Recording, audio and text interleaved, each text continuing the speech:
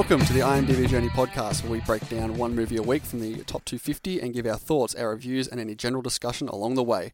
My name is Daniel Henderson, and I love the smell of podcasting. It opens up my lungs. And I'm Dean Jeffrey, and don't fucking call me crazy. Don't do it, Hendo. I don't like it. And today we'll be breaking down the 1984 Sergio Leone classic, Once Upon a Time in America. Now be sure to stick around after the breakdown, where we'll be talking about other films we didn't get to on last week's podcast, including The Florida Project and the movie that just received the most Academy Award noms for this year, The Shape of Water. Dean, happy Australia Day, fella. Happy Australia Day. What a great way to spend it. Oh yeah, cooped up in the studio. It does look like it's going to be raining soon, so you might... It was raining when I got here. Oh, was it? Oh, yep. Okay. Yeah, we're in Those for a treat Australia then, Day parties will be getting wet. How have you been anyway? Yeah, I've been good, mate. Yeah. Real good. You? Yeah, I'm been fine. I've watched a heap of movies this week. I have heap to. Of movies. I know we did say last week that we weren't going to watch too many this week, but yeah, I can't help myself. Yeah, we watch more. Yeah, so we've got a lot to talk about at the end of this. Just some extra news, guys. We will be bringing you a bonus podcast soon on our top films of 2017. There's just a couple of movies that need to be seen before we feel like the list can really qualify. For me, the big one is Phantom Thread. Do you have any that I know you need to see Phantom Thread? Is there any definitely Phantom Thread. Oh, there's probably heaps I need to see, but none that I can think of off the top of my head. All right, well, lucky for us, Phantom Thread is premiering next Thursday for us in Australia. If you have your top 10 lists and you'd like to have them read out on the podcast, be sure to send them through to us using our email or any of our social pipes. Okay, so let's have a quick look at the IMDb Top 250. What changes has there been this past week, Hendo? Couple of small changes in the top 100. Green Mile has taken over Once Upon a Time in the West, going from 32 over 33. Oh. Coco has dropped again. It's gone down from 37 to 39, so not that much. Still hanging in there. Let's see, The Departed moves over Raiders of the Lost Ark. Terminator 2 has moved over Rear Window. Das Boot has moved over Dangal. Sorry if I'm mispronouncing that, but I have not seen that one yet. Singing in the Rain has moved over Full Metal Jacket, and Inglourious Basterds has moved over Toy Story 3. Moving on a little bit further down the track, we see that Blade Runner 2049 has dropped. It's gone down from 109 to 126.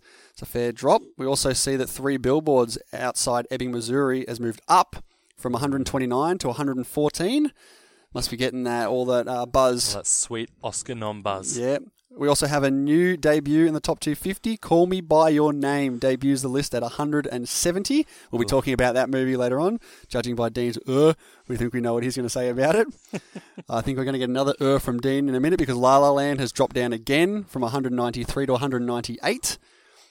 Yep. I was waiting for it. Yeah, whatever. Like you predicted, Dunkirk has gone further down. It's gone from 199 to 217. So that's going almost out. Right down the bottom, we have 3 films that have been taken out. That is, sorry, I'm going to say this wrong, Munabai MBBS. Not even close. Castle in the Sky and Dog Day Afternoon has dropped out again. And in its replacement, we have Fanny and Alexander at 248. Gangs of Wassapa moves up 1 spot to 249. And rounding out the 250 now is Once Upon a Time in India. 3 films that I think exceed 3 hours long. Some even 4 hours long. So, Dean, you probably want to try and avoid those 3 films at the bottom there. I love more than 4 hour long movies. I've seen all 3 of those films, and I'll tell you I only like 1. So I'm hoping that several of those drop out too. Okay, without further ado, let's get into Once Upon a Time in America. The story of friends. As boys, they made a pact to share their fortunes. Agreed. Their loves. And their lives. You'll put up and you'll shut up. You hear nothing and you see nothing. Just like you did for Bugsy. So, Once Upon a Time in America, released in 1984, starring Robert De Niro, James Woods, Elizabeth McGovern, with some special appearances from Joe Pesci and Burt Young. Directed by Sergio Leone, his final film. He actually passed away a couple of years after this. Yeah, some have said that it was because of the failure of this movie in America did have some impact on his health. Yeah, you're right, Dean. When the filming was complete, the footage ran for about 8 to 10 hours. This movie was designed to be 8 to 10 hours long. I think, in fairness, he was wanting to cut it down to 2 3-hour movies. Yeah. Okay, but the studio said, nah, no way, get it down to 1, so he did do a cut that went for just shy of 4 hours. Yeah, 3 hours and 49 minutes, which that was the version I watched. I believe you watched the version that went for a little bit longer. Yeah, I watched the version that had a few extra scenes. I think it's about 15 minutes in total. And those scenes I'd actually never seen before, and they stand out. The picture quality is much less than that of the rest of the movie, which might have been annoying, but for me it was actually nice to clearly pinpoint the scenes I hadn't actually ever seen and sort of thought about why these were taken out or why these ones are the ones that have been put back in. So it was interesting for me. Yeah, and a few days before the film's premiere in 1984, one of the actors found out that the 2-hour version, not the 3-hour and 49 version, was going to be shown in the theatres. And he was heard to have said that no one would understand the movie in the new shortened version, and indeed the film did not do very well at the cinemas. It was shut out of the Oscars and received no nominations. The only accolades it could have potentially got was a Best Director and Best Score nomination at the Golden Globes. However, when it was released on video and DVD, the original version, the original 3-hour and 49-minute version was put on that, and it did finally find some commercial and critical success. Far too late, though. Far too late. So the budget for the movie was around $30 million, and its box office was 5 point something. Yeah, about 5 million. So yeah, 5 million. So pretty big failure. Massive loss. So Sergio Leone had refused an offer to direct The Godfather, an offer which he deeply regretted. He deeply regretted not doing The Godfather. Really? What kind of man regrets doing The Godfather? Are you just making this up, or has he actually said that? This is legit. Why would I make it up? Well, you tend to embellish. No, he did regret. What year did The Godfather come out? 76. 72. Ah. So The Godfather came out in 1972. Once Upon a Time in America came out in 84. Yeah. That just shows you how much of Sergio Leone's life this film took up. Yeah, so while the 3-hour and 49-minute version is regarded as the definitive version of the film, Leone wanted the film to have a running time of 4 hours and 10 minutes, which is the version you watched. The 3-hour and 49-minute version left out 45 minutes in the end of some essential material on the cutting room floor, including some further explanation of the mob and Labour relationships, Noodles meeting Carol in 1968, and a good deal of footage featuring Noodles' relationship with Eve. Yeah, also they changed it from a series of flashbacks and flash forwards to a straight chronological film. Yeah, in the cut version, in the shortened version, yeah, and that sounds horrible. Yeah, that would not work for this film at all. Yeah, I'll definitely say that if I had to watch a 2-hour straight version of this, it would have been an absolute disaster. So I can understand why it did not get the success it did at the start. I actually heard that some of the reviewers who saw the American version and had the chance to see the European version actually placed this movie on their best of 84 list and their worst movies of 84 list. Just shows the difference between what some editing can do. Yeah, it must have been massive. Yeah, this film actually took so long to be made that composer Ennio Morricone had finished most of the soundtrack before even filming was done halfway. Yeah, which I actually think isn't a bad thing. They said that the score was being played on set. And having a score like this that is so emotive and so powerful, I really feel like that would really help the actors get into the necessary frame of mind for the scene. Yeah, and with an 8.4 rating of over 250,000 ratings, it's currently sitting at number 69 and is the third highest Sergio Leone film behind what two films, Dean? That would be The Good, the Bad and the Ugly and Once Upon a Time in the West. That's right. And it is James Wood's opinion that this film was Sergio Leone's finest work. So enough about the facts. Let's get into a plot summary. Dean, I believe you have one for us this week. Why don't you get into it for us? Okay, here we go. After receiving a mysterious invitation, the elderly David Noodles Aronson, played by Robert De Niro, returns to New York, where he had a career in the criminal underground in the 20s and 30s. Most of his old friends are long gone, yet he feels his past is unresolved. Told mostly in flashbacks, the film follows Noodles from a tough kid in a Jewish slum in New York, through to his rise to bootlegger and then mafia boss. Mafia? I think it's either one. Depends where you live. Mafia boss, a journey marked by violence, betrayal, and remorse. So I don't really want to talk about this. Thanks everyone for listening. No, I don't want to talk about this shortened version too much during this film. Everyone knows that it's supposed to be this terrible film. I just wanted to talk about some of the stuff that they cut from that movie as well by also putting it in chronological order. They took out Noodles meeting Deborah in the 60s, so the whole scene of her in the mirror, wipe off the makeup, that whole thing was not there. And the film's garbage truck and the opium den meeting at the end was altered so that Max or Bailey would shoot himself off screen, and they would have none of that other stuff. Yeah. So I'm very glad that they re-edited it and restored it this way, because I don't think we'd be talking about this film at all if it was the other way. No, definitely not. Okay, so I want to start by talking about one of my favourite parts of this movie, almost my actual favourite part of this movie, which is the score by Ennio Morricone. The music is so emotive. It really caused me to feel when I was watching this. It's haunting. It adds emotional weight to every scene. Even a small scene of a boy eating a cupcake meant for Peggy has so much impact just because of the music. If you take the music away from a scene like that, it's actually quite boring. But with the music in there, it becomes impactful. It becomes a special moment. And the music builds and builds and builds and makes every scene just that much more interesting. Yeah, I completely agree. I think the score for this film was fantastic. It was usually the same along the way, but it never got boring. It was always engaging, and it always meant something in every scene I was watching.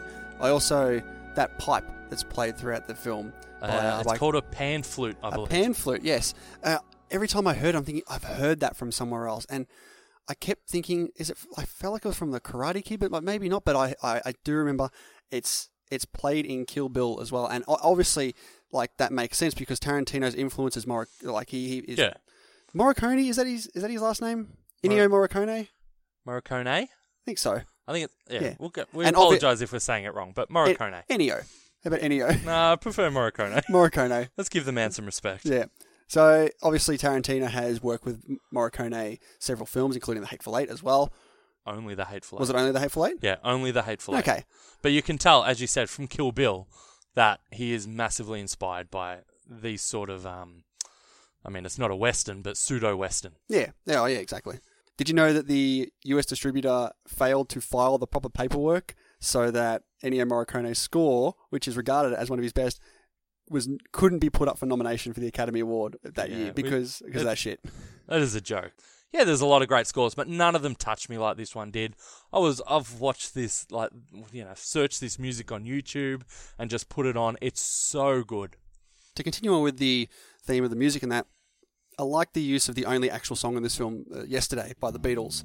I very much like it when they first have it, where you see De Niro at the boardwalk and it cuts to when he's older to when he's younger, and they're playing it, and all you hear is the word yesterday, and they don't say the words "all my troubles seem so far away," because it's not. He's still, all those troubles are there for him still, but they use that theme of yesterday to transition back in time, without without using the other lyrics that would negate the feelings that he's having or the problems that he's having at that point. Yeah, plus I feel like if you just flat out played the whole yesterday with all the lyrics and stuff, you start focusing on the song and not the moment that it's showing. Yeah, very, very good use of it. But also noticed in some of the earlier scenes when he's a child in New York, the themes are varied. It's the same sort of score, but they throw in a few extra instruments like the trombone, trumpet even, to give it some lightheartedness, some lift, and then they take it away when he's an adult and much older, and it becomes even more impactful because you've heard it before. Yeah. Now, we do try to keep, even though we're not doing it scene by scene now, we do try to keep our thoughts chronological, unlike the movie. One thing I did notice, one of the first things I noticed, was at the very start, the very first scene with the gangster shooting Eve, he puts a silencer on, but he shoots it, and it's not silenced. It's a gunshot. It's a legit gunshot. That was like, oh, okay. Really? He puts a silencer on, and it's not like that was the sound effect they used for those times, because I remember in Dr. No, he has a silencer, and the sound is very muffled. That, yep, no, not like a game, not like a laser. That pew pew, that it was just.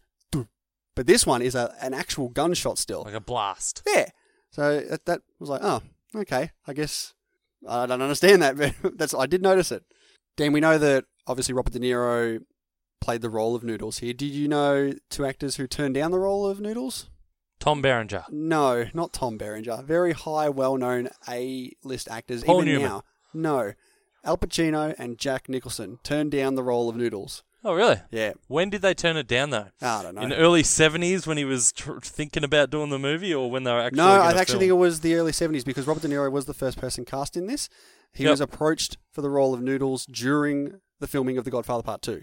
And he was actually later involved in choosing the rest of the cast members as well. So that's how long ago it was when they were considered. So yeah, early 70s. Mm. Which is, around the time of obviously Godfather Part 2 and One Flew Over the Cuckoo's Nest when they're in Chinatown, when Jack Nicholson and Al Pacino are basically in their prime. So yeah, I don't blame them. I don't blame the choices. Mm. So I want to talk about a scene that probably gets some mixed opinions, and that's the phone ringing. Mixed opinions. Yeah. I remember when I first watched it, it really annoyed me. Yeah. I didn't understand it. I didn't know the point of it. And upon further watchings, I appreciate it more. It's such a loud ring for 5 minutes, but you sort of forget it's there after a minute or two. Like, it's still going, but you do forget. And they do a couple of tricky little cuts where the phone will be ringing for a couple minutes, and then you'll see a phone, and you think, oh, this is the phone that's ringing. Yeah. Here we go. And they pick it up, And it's still ringing. and then it keeps ringing. I love that. I thought that It's was like, so good. what? The fake out. I thought that was great. So for me, just a note here.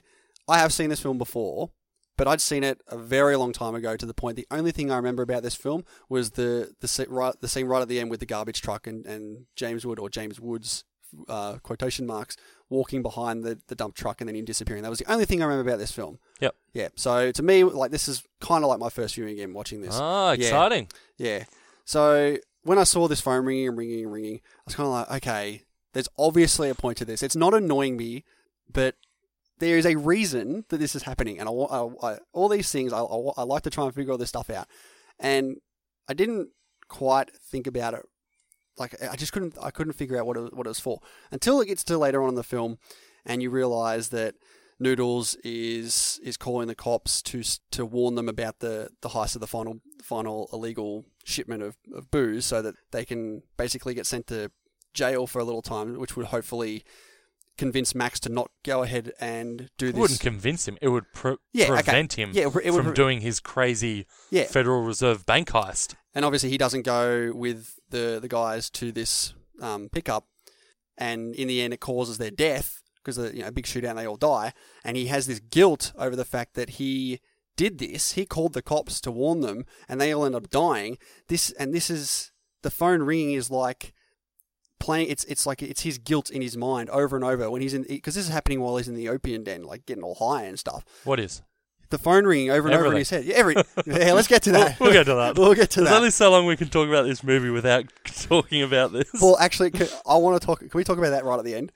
Okay. I want to talk about that because it's the final scene. I got a lot of things to talk about there. Yeah, so in his mind, it's just basically a non-stop ringing telephone, like forever ringing, basically in the conscious of a man who called the cops and betrayed his friends. So that's how I kind of see that, and I like how it goes on and on and on and on. And again, I said I wasn't going to go back to this shortened version, but in this shortened version, it rings once. Oh, really? Once, because it's in chronological order. You don't like it doesn't. It's not as effective. Yep. So yeah, I did. It never bothered me that it was ringing so often. I just wanted to figure out what it was about. That's my interpretation of it. Oh, I think your interpretation is true. I don't think anyone disputes that the phone ringing for so long does symbolise the significance of this moment for Noodles, who goes from, gangster through and through to actually betraying his friends and going on the run. Yeah. In essence. And in the end, and that's the thing. This is his turning point.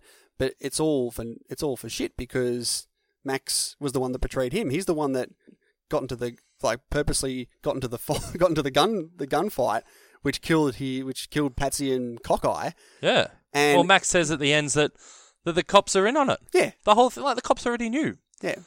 So Max preventing Noodles from going on this last heist with them actually is a decent act from him. Which, considering what Noodles has just done and what Max has seen him do with the telephone, and the fact that police are in on it, so Max would know that Noodles called anyway, it's actually one of the more honourable things that Max does for him. He lets him live. Yeah, Yeah. exactly. Yeah. And obviously, I think the biggest theme of this film is guilt. I think there's just guilt, like there's guilt shrouded on Max for what he did to Noodles. There's guilt shrouded on Noodles for what he, ended up doing that caused their death. I think guilt is a big overriding theme in this film. Yeah.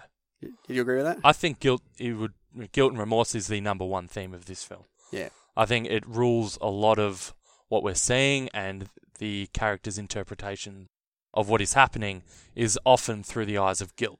However, coming up, there is something that we want to get into that obviously uses that guilt and remorse, but I think that it's going to be a negative for me, and we'll get to that in a little bit.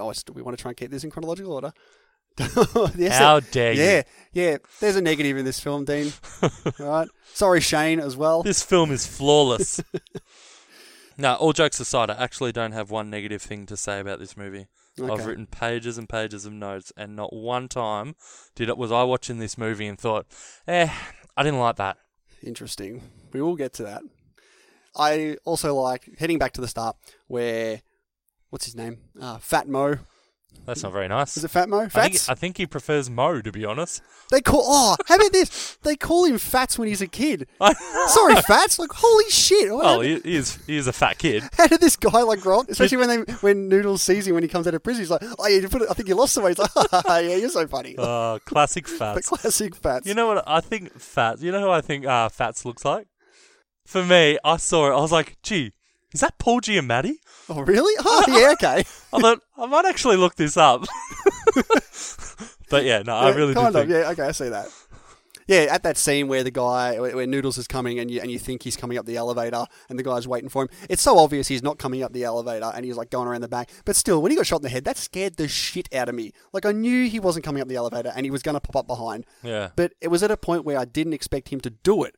And it was It's a very violent start to the film. oh yeah. Like, the blood is like Mo's face is like really disgusting. There was some points when blood was in the film that it definitely looked fake. Yeah, I actually think for a movie made in early 80s or mid 80s, the blood actually wasn't too bad. A lot of the times you watch these 80s Oh, so films, you're finally looking at a film with non-2018 eyes now, are you? Oh, here we go. Hendo's running gag for the day.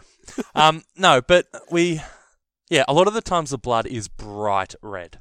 And in this film, like I think we said in Die Hard, the blood is so, like, it's bright red. It sort of takes you out of it because of how unrealistic it looks. But in this movie, the blood is not like that. It's very, it's dull. It's duller than I would expect for an 80s movie. I actually disagree with you there. I think the blood in certain points is very bright and kind of fake. That scene where they shoot the Union leader. What's his name? O'Donnell? Is it O'Donnell? You know it is fake, don't you? But is it supposed to be look fake? Well, Is he getting shot? Like, oh, yeah, he just got shot with fake blood. It's all right. You don't get shot with blood. He got shot with bullets. He got shot and the fake bullets. He got shot and the fake blood came out of his leg. No, it wasn't that. It wasn't that big of an issue. I did notice it. I'm like, yeah, blood isn't that. It looked like red paint at some points, but at other points it didn't. So I'm okay with it. All right, let's talk about when we first see the 35 years later Old Man Noodles. First thing I thought was, wow, this makeup is fantastic. It's subtle, but obviously unmistakable. Even like little things like extra fat on his neck, lots of small wrinkles, not overdone in any way. But one thing I did notice, when you first see him, he's missing his trademark mole. Is it the Robert De Niro mole? Like, okay, so what I saw was when he's peeking through the hole again, and it cuts back to the the early ages, and I see the mole. I'm like, the mole, like. That's not the kid's mole, is it? That's the fake mole. It can't be that kid's mole. Because I went back and went, okay, yeah, the De Niro mole is there. But when you first see him as Old Man Noodles, his mole's gone. No, and it comes back, and it's not just got makeup on. It's faded. It comes back prominently in like the next scene. It was really odd for me. What are you saying? In one specific scene, it's not there. In that scene, where you first see him looking through, it's gone. What, through the peephole? Yeah.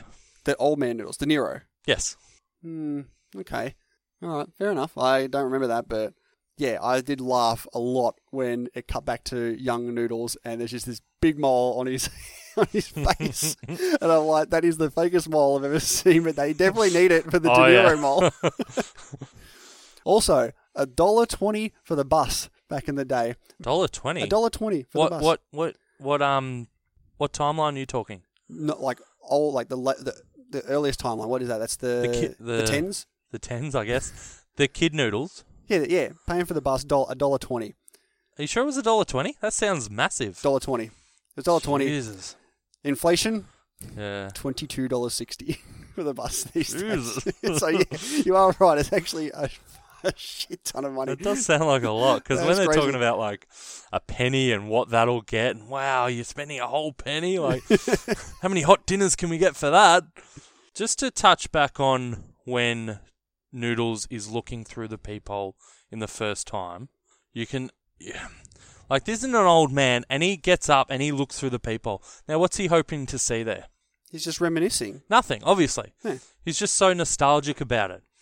This old man looked through this peephole that he used to spy on Moe's sister, and there's so much sadness in De Niro's eyes. Now, this performance from De Niro is generally quite subdued. I thought you were going to say underrated. Who underrates it? Every time I hear about De Niro's performance, you always hear about... Well, it's hard with De Niro because he has so many standouts. Yeah. You know, for any other actor, this would be obviously their magnum opus, but with De Niro, like, Robert De Niro is my favourite actor, but this is not his best performance in my eyes. Where would you, just a rough scale, where would you put it as performance-wise? I'd put Taxi Driver and Godfather Part 2 above it, and it'd be around Raging Bull territory. Okay. So it's definitely top 5, Yep. but it's not his best. Okay, so back to Noodles at the peephole. He knows he's not going to see anything, but he wants to look anyway. He wants to remind himself of the past, of better days. He almost looks longingly through the hole, sort of hoping to remember his childhood when things were simpler and it was all about this girl, Deborah. Yep. So I want to talk about... So you've spoken about De Niro's performance, which I agree. It's fantastic in this film. He is really, really good in this film. I want to talk about the character of Noodles, not the performance, the character. And it starts off as Noodles when he's young. And to me, he's kind of this little rapey asshole. Yeah, he's a pervert from the get-go. He's not just a pervert, he's a little raper as well. Yeah, and You see him with, is it Peggy? Peggy. In the air, and he's filling her up and he's forcing himself on her. I'm like, okay, this is the same De Niro. This is the same character we saw De Niro as earlier, where we're feeling sympathetic for him, that he's, really, like he's old in age now and he's reminiscing on his life. I'm like, is this what he's thinking about when he tried to rape the woman and the time he's perving on the girls? And I'm like, well, yeah, it is. Like, going back to that scene with Peggy, like, she's resisting him. And his response to it is, yeah, you like that, don't you? Yeah. It's like, what the fuck? Yeah. This kid's 14. And, like, because obviously on another viewing, you know that he goes on to, rape women through his life. So seeing this from an early get-go, I was like, Jesus. And even, like, the first introduction we get of young Noodles, what's he doing? He's peeping on a 12-year-old getting undressed. a young Jennifer Connelly. It is a young Jennifer Connelly. First role as well. Yeah. Yeah. What a role. I want to quickly talk about Patsy with the cake as well. Do you see who... The fuck is it? Penny? Penny? Her name? No, what was Peggy. It? Peggy. There you go. I forgot already. See who Peggy's mum was? Yeah, I did. I must... Georgie! George! Oh my God! What are you doing? Oh. Yeah, I'm not sure. I did... Estelle Costanza from Seinfeld, if anyone was wondering what the hell we were doing there. Estelle Costanza or Estelle Harris? It is Estelle, isn't it? That's her name in the show, isn't it? Frank and Estelle. Yeah. Okay. Her real name you is really Estelle. confused me then. Her real name is Yeah. Estelle. Yeah, I want to talk about this very long scene of Patsy sitting on the stairs and taking, like, bit by bit, slowly eating the cake. So I feel like, because this went for a while, and I'm like, okay, they're just showing this go on and on and on. And again with the phone, the phone ring, I'm like, well, does this have anything to do with anything? Like, yeah, we see him, he's gradually takes a lick of the cream, and then he takes the cherry off, and he's going to eat it, but no, he puts it back, and then he opens the wrapper a little bit, and he has a little bit more of a nibble, and then after a bit, he just devours the whole thing. And the reason that we watch him do this for so long is that the payoff of him eating the dessert ends up being far better than the sex with Peggy. Because this kid, he's young, he's poor, he's probably starving, and he probably has never had a chance to eat something so exquisite. And you note the way that he once he gets to it, he opens that paper and he just goes for it. He gobbles it down as quick as he can. In short, he's hungry, and he eventually realizes after taking a small taste that eating is more important. And I feel like that it's in the end, it's better than sex for him. This delightful sweet treat, the tantalizing a little bit here, a little bit there, slowly getting into it. I feel like for him, not for me, for him, no, you disagree. I do disagree. For me, I mean, this is a great film that there's a lot of things in this film you can interpret different ways. So I appreciate that that's your interpretation. But what I got from that is more focusing on impulse and a lack of control. So he buys this cake to give to Peggy in exchange for sexual favours. And because he's got to wait, he's bored. What's he going to do? Is he going to sit there like a gentleman and just do nothing? No. He has a little taste. Oh, that tastes good. Maybe I'll have some more of that. More and more and more. And then, this is the definition of not being able to have your cake and eat it too. So she opens the door. He's got nothing. Does he? What does he have at that point? He has a memory of a sweet flavour instead of memory of sweet Peggy. I feel like both our interpretations kind of mixed together there. Like, I can agree with what you're saying. Well, you're saying he ate it because he's hungry and he's never had anything so sweet before. I'm saying he ate it because he's got no self-control. And this is also no self-control. He's eating it because he's hungry. He's hungry, and he thinks it, and after tasting it, it's going to be better for him than sex. The sweet taste of this is better for him than having sex with this girl.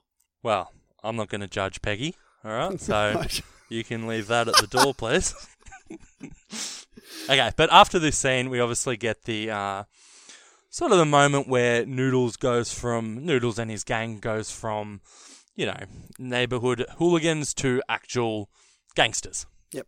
And again, in this scene, we get Noodles and the gang are upstairs, and they see the police captain, having sex with this teenage Peggy. They got no issues with the fact of what this cop is doing. The issues of him abusing his right, having sex with a minor, none of that is an issue for them. All they care about is how to make this situation better for them. Yeah. And you can see, like, when Max is having sex with Peggy, Noodles is watching him. Like, this character of Noodles is so obsessed with women and sex, and I just really found that it's so emphasized in this early scenes like I'd never realized before. You want to talk about no self-control? You see Noodles have at it with Peggy, and he just goes like a jackhammer, and he's done in a second. But then you also see Max, and Max can't get it up. No.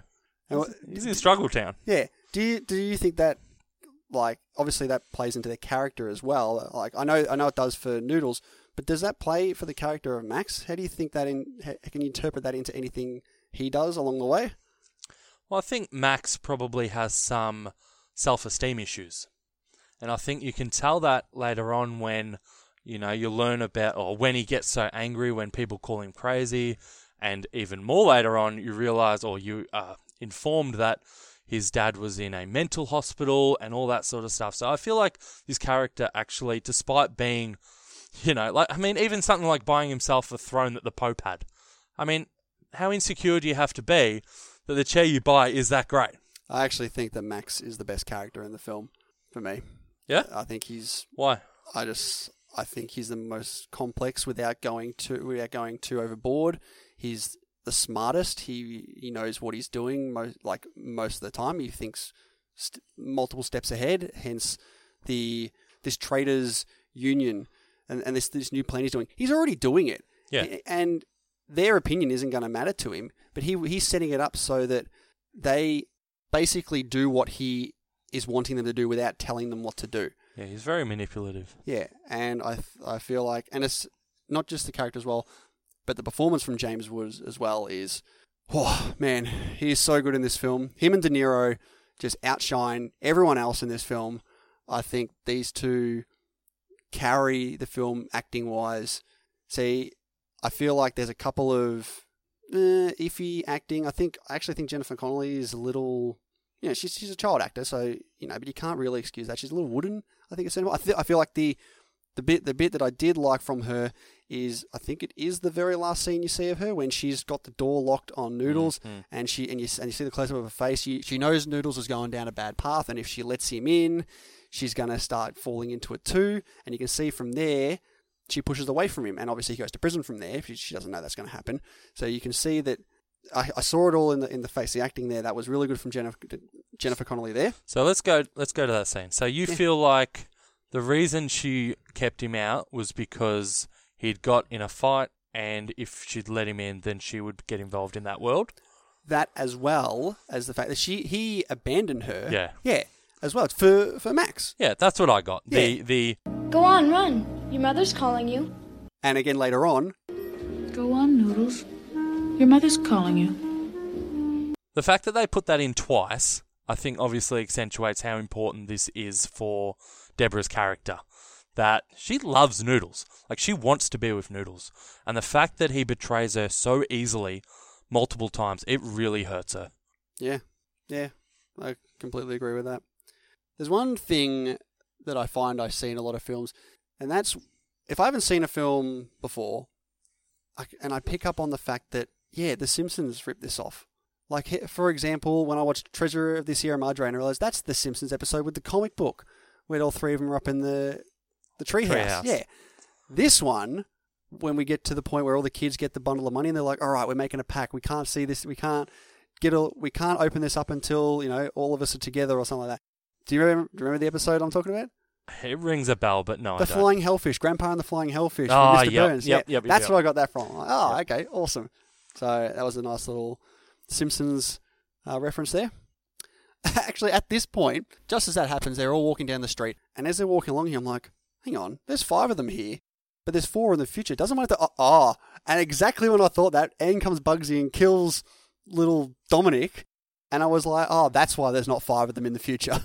Yeah, so that scene where, Dominic screams, Bugsy's coming, and then the music hits in. Like, oh my God. It's truly like a Western at this point, and you can really see the influence of Sergio Leone and how reminiscent it is of the many showdowns that he's directed and Morricone has scored. The pan flute is loud, and all other sounds are gone. Mm-hmm. Like every other sound, like you've got the kids screaming, they're running, there's the sound of the city, all you hear is that pan flute. Very well shot. Yeah, the cinematography is on point. And even like the poster for this movie is those guys walking, leading up to this scene.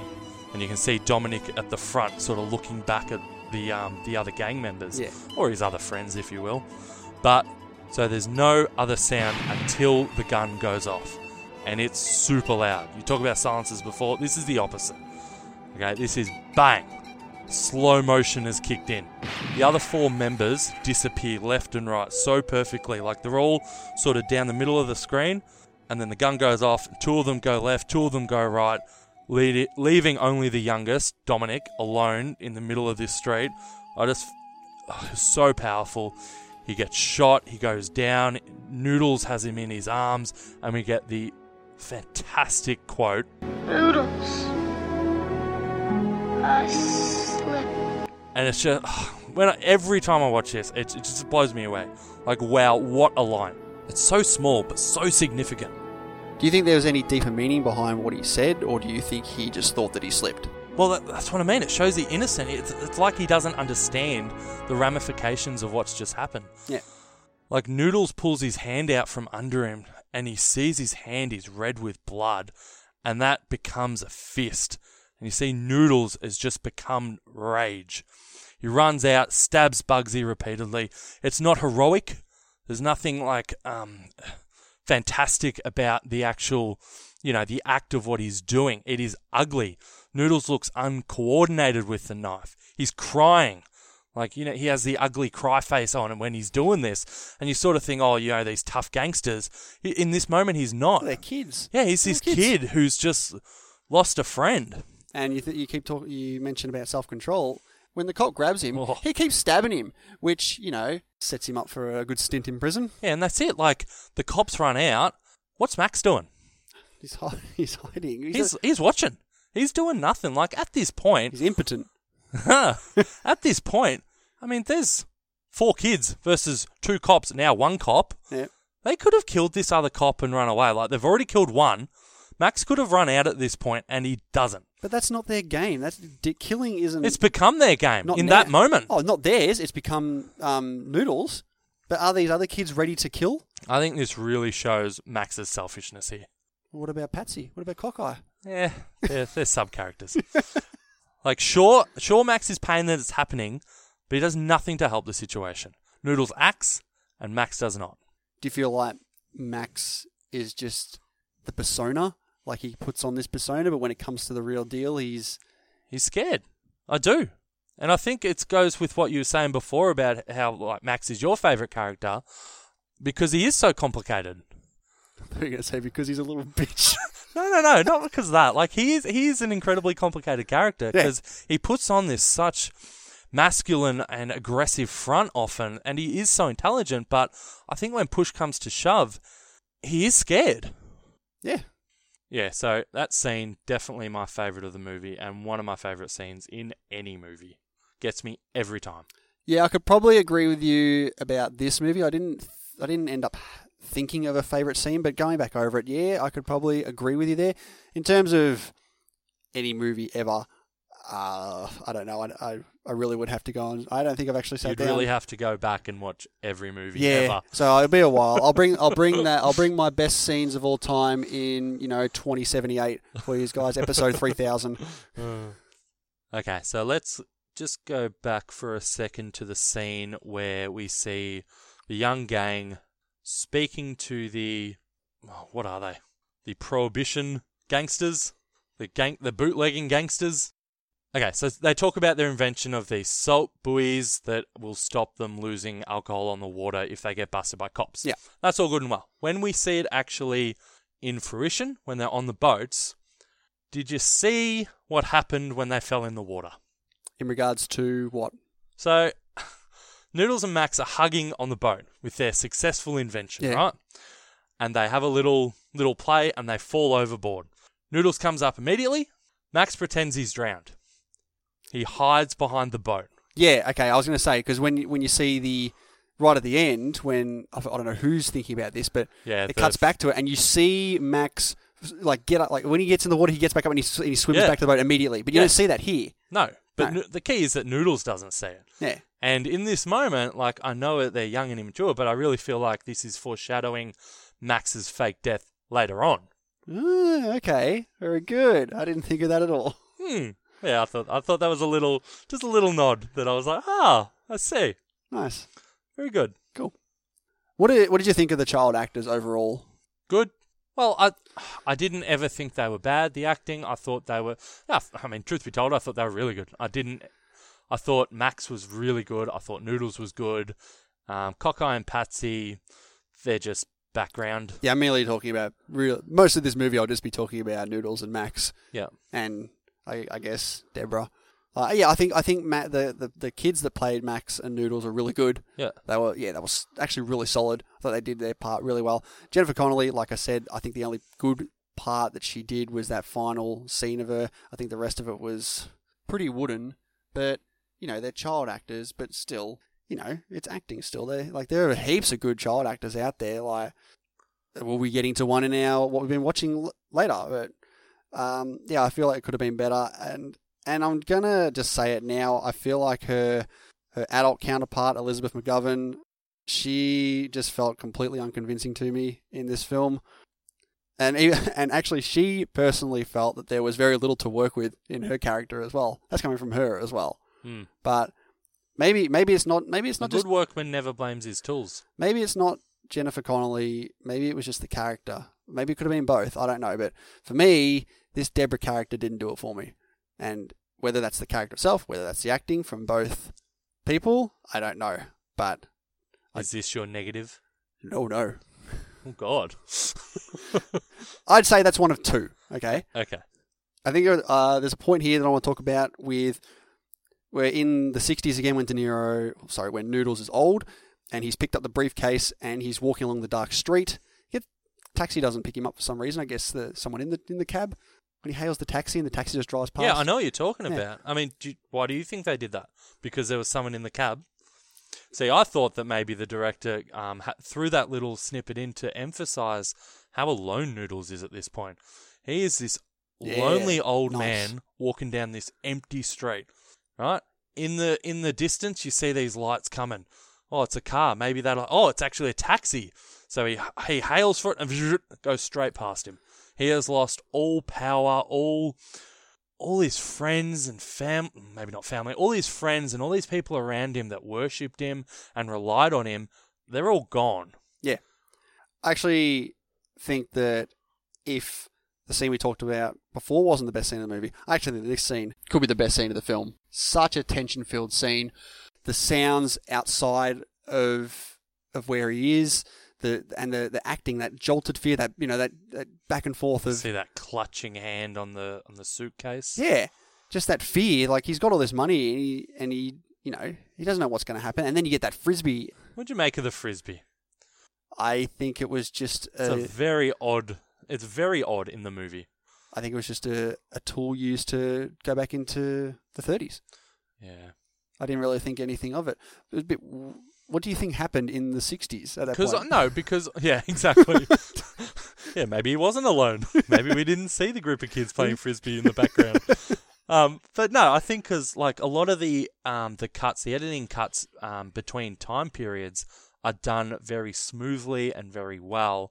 This one was, unlike The Prestige for you. Yes, very correct. For you, this one was, I don't know, it was odd. Like I didn't mind it. It did feel a little out of place.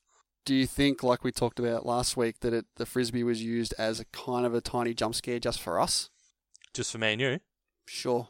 I mean, maybe. I'm not really sure that this movie was going for a lot of jump scares, though. Well, what do you think it was used for then? I don't know. What's the scene? What does it cut to? What's the next scene? He's just got out of prison and Max just grabs his briefcase. I'll take that for you. Yeah, okay. Yeah, I don't know. Oh, because I actually think that when it cuts to Max taking the case, I think for a split second there, symbolic. I kind of for a second thought that was still happening in the 60s, just for that second. Yeah. And I'm like, what? Oh, I think that's the point. So I think you're meant to think, oh, someone's grabbed it. Oh, no, we're in the 30s again. But I never thought about that. You got Max taking this suitcase away from him. More foreshadowing. You're on fire today. Look at that. It's just swish after swish. You can tell you've put the effort into this. I do love this movie. Okay, so the kids are done now. We're done with the kids.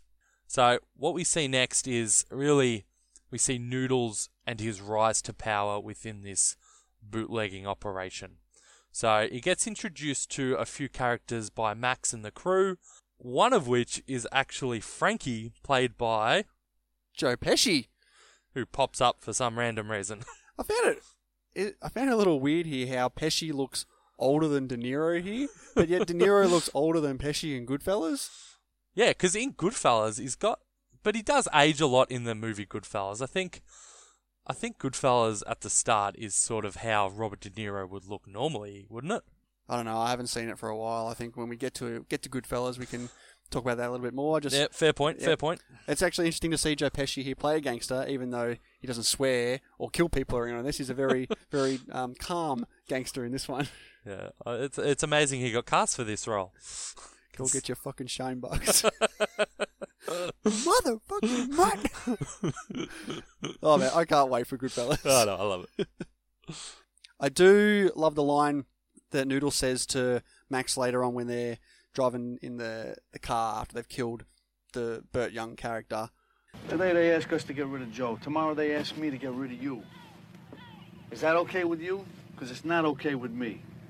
And that continues all the way to the end of the movie when he wouldn't even kill Max because even when it was Max that was asking him to. Yeah. You just show that. You're right. Love. That is really good foreshadowing again, where he talks about being asked to kill him, and he said he wouldn't. Yeah. And that does eventuate later on with But ironically Max asking. But he does also say at the end Max already died. This is you're not Max. Yeah. Yeah. So, but no, I do like how he's loyal to the end. Which is interesting from someone who has so many negative character traits to him. He really does stand by this loyalty to a point, where ultimately, obviously, he does, rat out his crew to the cops, but I guess you could look at that as being a loyal move anyway to save their life, or at least Max's. One thing I did quickly note in the middle of this was when the police chief, after they've like switched the babies around, and the police chief is going to visit his child, and he goes and he gives his daughters a kiss on the head. There was some horrible child acting in there. One of those kids was like staring at someone off the screen after he. Do you mean the babies? No, not the babies. His daughters. Oh, his daughters. His younger daughters. He goes around and goes, "How are you?" He gives them all a kiss and that. And one of them just looks directly off screen at someone who's probably standing on the side. I'm like, oh, come on. Man, you really hate child actors in this movie. They're not good. They're not good. There is a genuinely nice bit of dialogue between Deborah and Noodles when they say, Been waiting long? All my life. and it would be a very nice moment between the two had it not been for this horrible, horrible rape scene coming up next. Anything you want to talk about with this rape? Which one? Oh, well, as if this guy isn't bad enough. Yeah, he doesn't rape one, but two people. Yeah, it's like... Let's talk about the first one. So, they're doing this job, and the people, like Frankie, tells them to... No, it's not Frankie, it's Burt Young's character. Burt Young tells... Burt Young. Is it Burt Young? Yeah, it's Burt Young. Like, I don't know what his name is. Burt Young tells Noodles to go easy on the girl. Now, what is he saying there? Because they sort of... I think they go in there with no intention of harming her, but she... I mean, this is a delicate subject. Does she sort of initiate this? Like, hit me? I think she says hit me to make it... She says to make it look believable, like I am part of this. But He just enjoys it so much, Noodles he takes seems it to to take that a little next bit too level. far and rapes her. But it is unclear when you're watching this how she does feel about it, because when they actually meet again later on in the movie, she's seemingly not upset with him at all. And the strange thing is, like, importantly, I think, Noodles doesn't even recognize her. Like, this is someone that is raped and he does not recognize her. Do you think that's odd? Yeah, this is the guy who we're supposed to be connecting with, I guess. And, you get this first rape scene, and then you get the second rape scene with someone who he supposedly loves. I'm starting to think to myself, how can I... Root for this guy. Yeah, exactly. Yeah, no, it's a fair point, and this movie does this very strange thing with playing with the audience's expectations of our protagonist. Okay, so moving on from Carol, let's get to Deborah. So obviously, this dinner with Deborah, they have a very, very romantic, touching, soft and gentle dinner together. She says to Noodles that Noodles is the only person she's ever cared about, but he would stop her from going all the way to the top. Now, Noodles comes back and says that when he's in prison, Deborah is all that he was thinking about. Like, she's almost the thing that's keeping him going when he's inside. Yeah, they're setting up this touching relationship. Only to destroy it minutes later. Yeah, so, you know how I was talking about there was a couple of things wrong with the film. One of them was, the character, or the portrayal of Deborah. This is the other big thing I have an issue with. This rape scene is ridiculous. I mean, what do you mean? Talk to me. What is the point of this? You give me your interpretation of why we need this. How are we ever supposed to like or even sympathise with Noodles after this? For a relationship we're supposed to see evolve and blossom, apparently, this turn is terrible. He can never come back from this, in my eyes, after this is done. And considering there's over an hour more, or even more in the film to come, this was a huge problem for me. Seriously, if you've got something to say here, like there better be a point to this scene, because holy shit, went on for so long. It was so uncomfortable, and it turned me off. I think that's the point of it being uncomfortable. It's not going to be a nice rape scene, is it? Of course it's going to be uncomfortable. Why is it there? Why do we need to have this? You're talking Noodles, our hero, or Noodles, our guy that we're following through his life. Yeah, and we're supposed to be And forget about what the audience is supposed to be thinking of. Like, they're saying that this is what happened. This is how the character of Noodles reacts. Okay, like Yeah, okay, Deborah, fair because enough. remember this happens. Like he changes after Deborah tells him that she's leaving that night for Hollywood, and virtually. Oh, he leaves after the rape. He changes his mind after the rape. He realizes how bad he's hurt her. No. Like what I'm saying is, go back for a sec. Oh, when she said it before the... Okay, at the dinner, Deborah tells him she's leaving for Hollywood that night. Oh, well, he changes. He's got to get his end in before she goes. Well, he gets angry. With or without it's her almost consent. it's almost like he's hurt from this. Is that an excuse? No, obviously it's not an excuse. I'm not going to defend rape, but Sergio Leone is showing us how despicable this character is. That's the whole point. Yeah, okay. Like Noodles does terrible things in this movie again and again and again.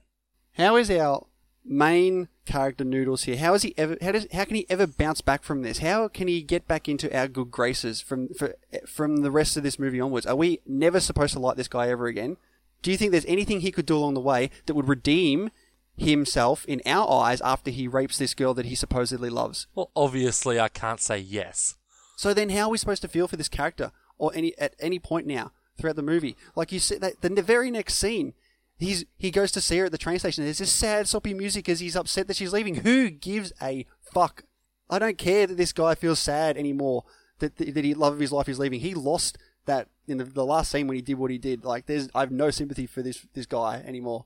He's just a downright arsehole. And okay, that's fine, but like there are characters throughout many films that do bad things that you can still watch their story. Wait, okay, you just said that.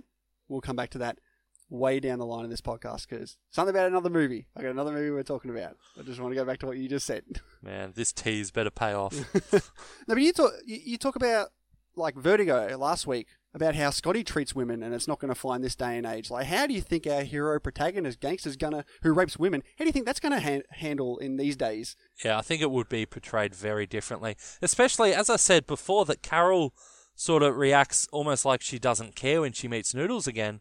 When, years and years down the track, when old man Noodles meets the same age Deborah, it's like she doesn't seem angry about the rape. She's not happy to see him, obviously, and there's a lot of tension, but it's not because of the rape, it's because of the life she's lived since Noodles left.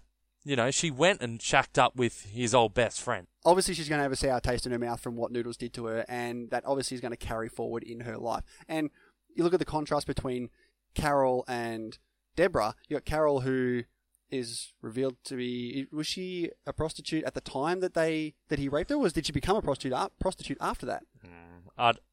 Well, judging that the gangsters know about her and told Noodles to go easy on the girl, I would assume that she's part of the group. Yeah, I would say she's already a prostitute. Yeah, and then you have Deborah, who is what was she? She was a singer, was she? I don't know, aspiring actress. Yeah, I don't know. Like, I know, there's a difference, but she just doesn't seem. I mean, she's obviously hurt. She's devastated. What actually struck me about the scene was that, as you said, it goes for so long, and the driver would know as soon as it starts what's happening. There's no barrier between them and the guys in the back seat. But it goes on for so long, and then all of a sudden, the car screeches to a halt.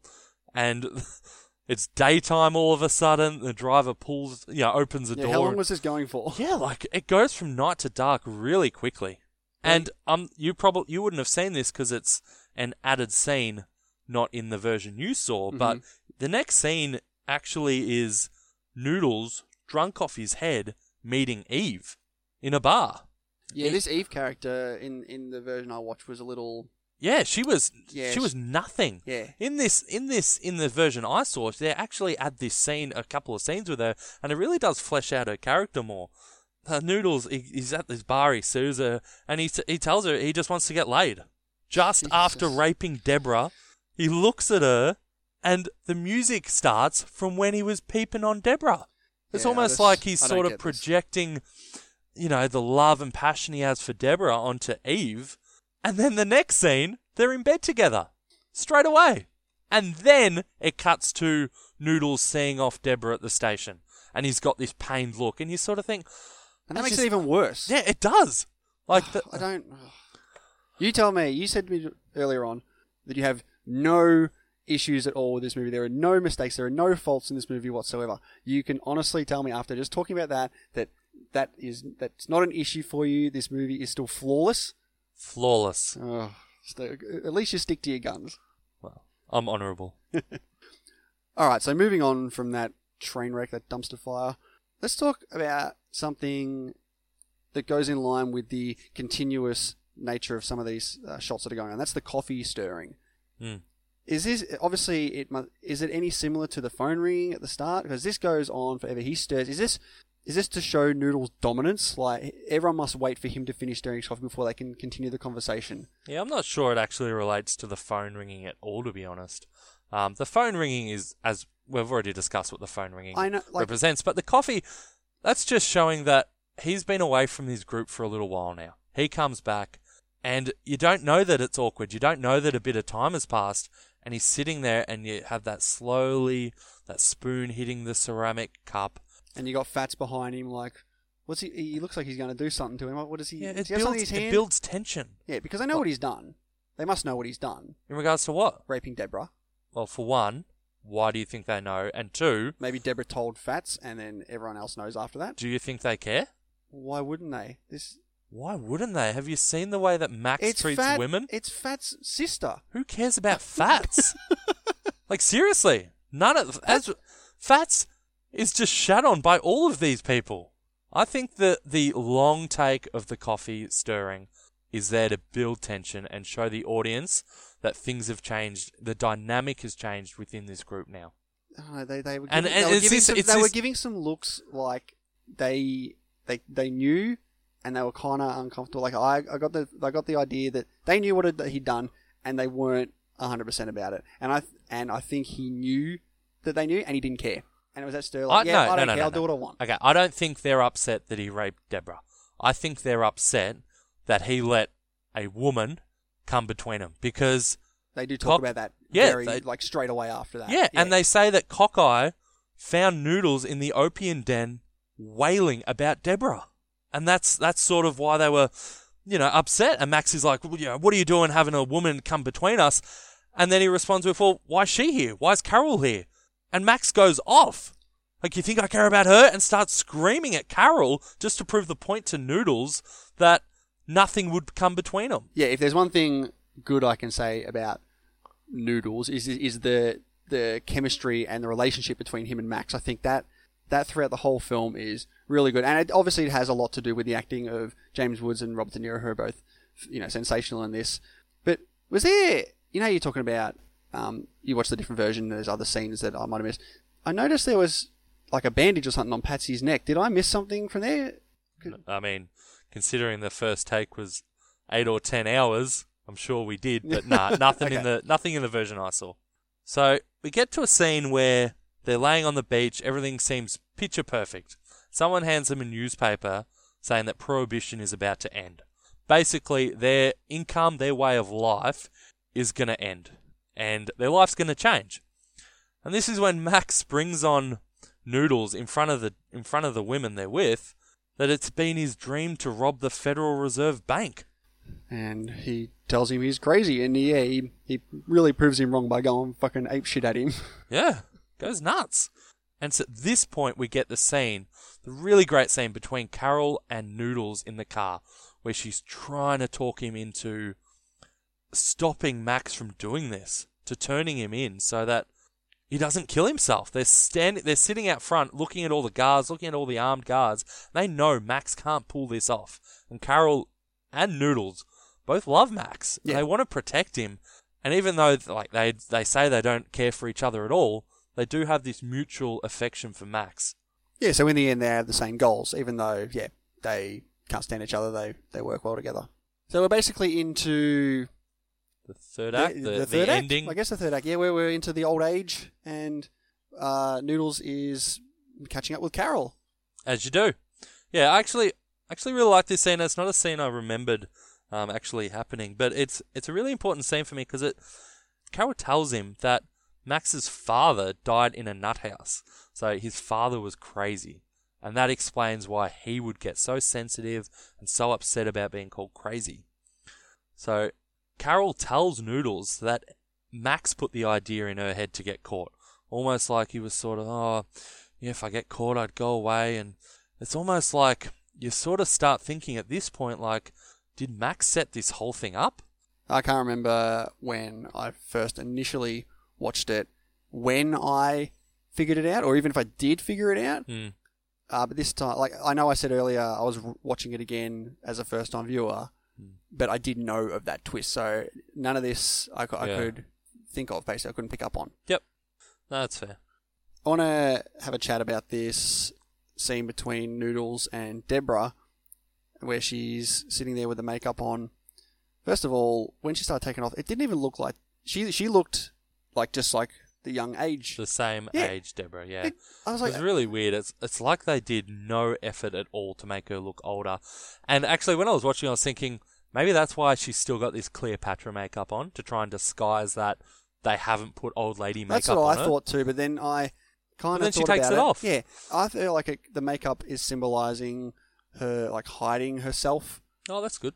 And as she's slowly taking it off, she's actually slowly revealing all the info about Bailey to Noodles. So I guess there's that to it. That was what I thought. That. I never thought of that. And you get a good line from Deborah. Age can wither me, Noodles.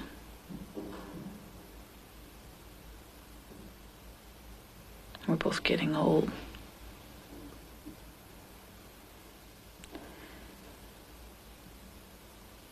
Although we have left now are our memories. If you go to that party on Saturday night, you won't have those anymore. Tear up that invitation. And this is obviously the not so subtle hint of what's to come. You know, that you can see the twist is coming up. Do you really feel like this is a twist? Like, do they hamper it as a big twist, like in Vertigo and in the Prestige? Is this a twist? I think it is a twist. The way that it's revealed, where don't open the door, I'm begging you, don't go out the front, please go out the back. And then he goes out the front anyway, of course, because it's Noodles.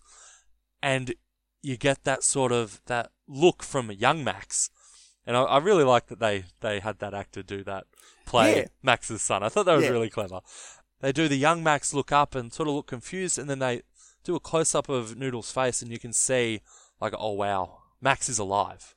Do you think he knows at this point that Bailey is Max? Oh, definitely, because obviously during this conversation, Deborah says that she is... Or does she say it, or does Noodles sort of imply that, you are on the side with Bailey? Yeah. Well, do you think for the audience then, for us, do you think it would have been more effective if Max was revealed when Noodles sees him, like for the first time, when he walks in and sees him there? Or do you like that they have this, not so subtle reveal of Bailey/Max's child being... I do like it, because I think that scene with Deborah actually gets elevated to such a crucial scene, and it adds a lot of emotional weight to it, especially that they've named Max's and Deborah's son after David. Yeah. After Noodles. So I thought that was really touching, and I feel like the scene between Noodles and Bailey coming up has so much to it, has so much power and impact already. You really don't need to add the twist to it. Yeah, I think like what we discussed in Vertigo, it would kind of ruin that moment between them. Like, you'd be more concerned about, oh, hang on, what? Is he alive? That's crazy. And then halfway you'd be like, oh, they're talking. Yeah.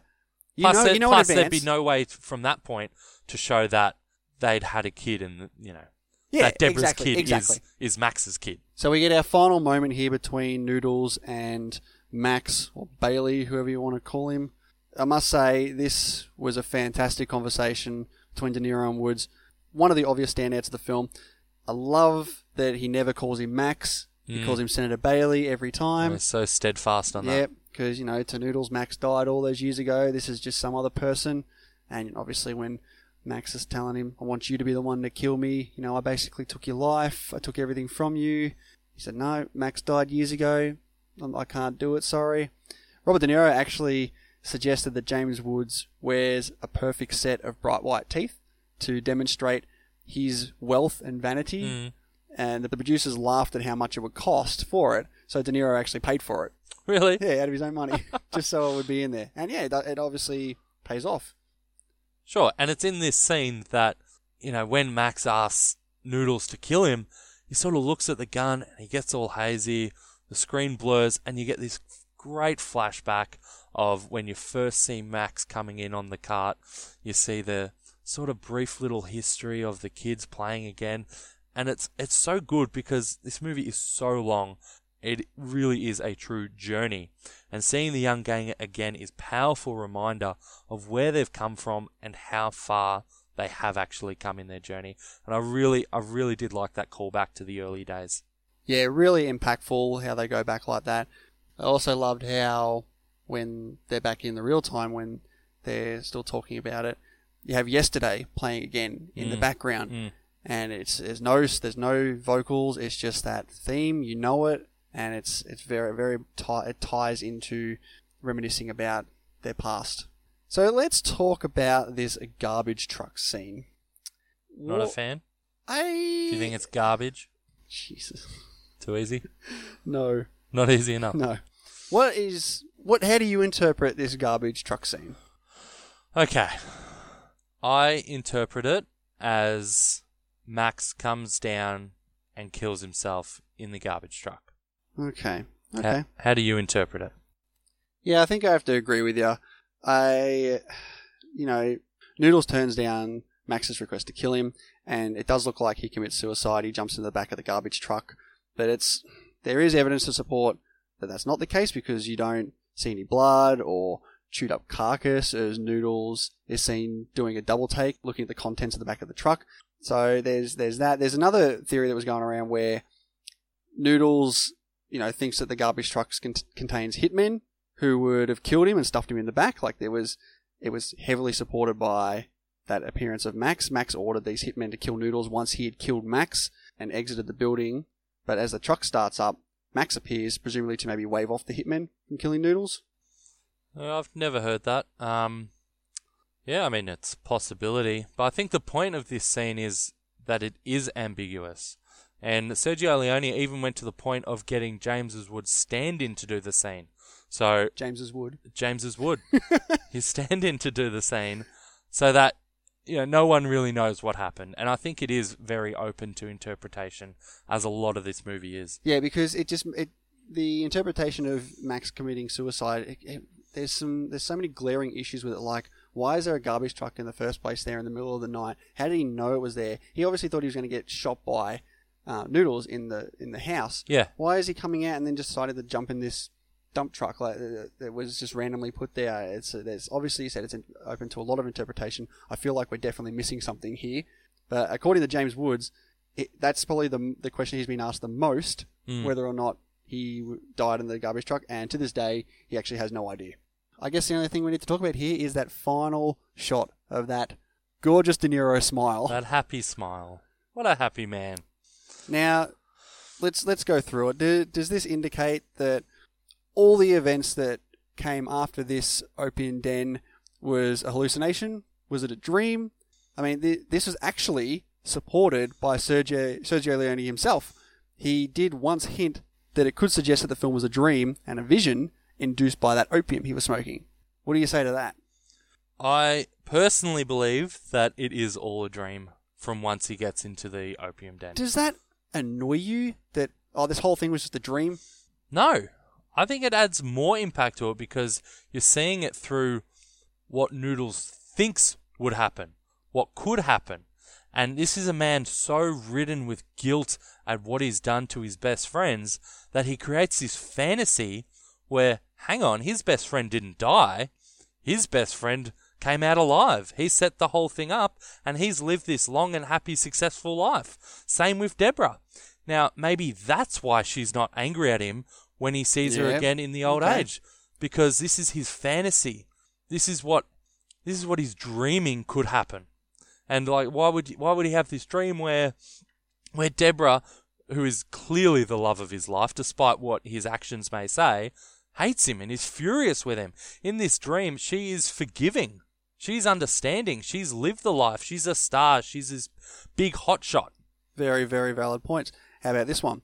So, at this point of the story, Noodles doesn't know that he's been betrayed to the mob, nor that his girlfriend has been killed, or that the gang's money has been stolen by Max. He's just come from the scene of the shootout where he's seen his 3 dead friends on the ground. How about that Noodles recognise that the body was not actually Max, and he's smiling because he saw the beauty of Max's plan to escape and start a new life. Therefore, Noodles' realization is that he succeeded in his goal of saving Max's life. And this theory is also supported by the fact that Noodles doesn't show any surprise at the end of the film when he sees Max is still alive. But then again, when he sees, like what you said, when he sees the kid, I think he realizes that Max is alive at that point. So there would be no need for him to be surprised when he sees Max himself. Yeah, he clearly is surprised when he sees the kid, but you could argue, if you're arguing with that theory, that the surprise is that kid is Deborah's kid. Yeah. That Deborah and Max have gotten together. And the surprise isn't that Max has lived on.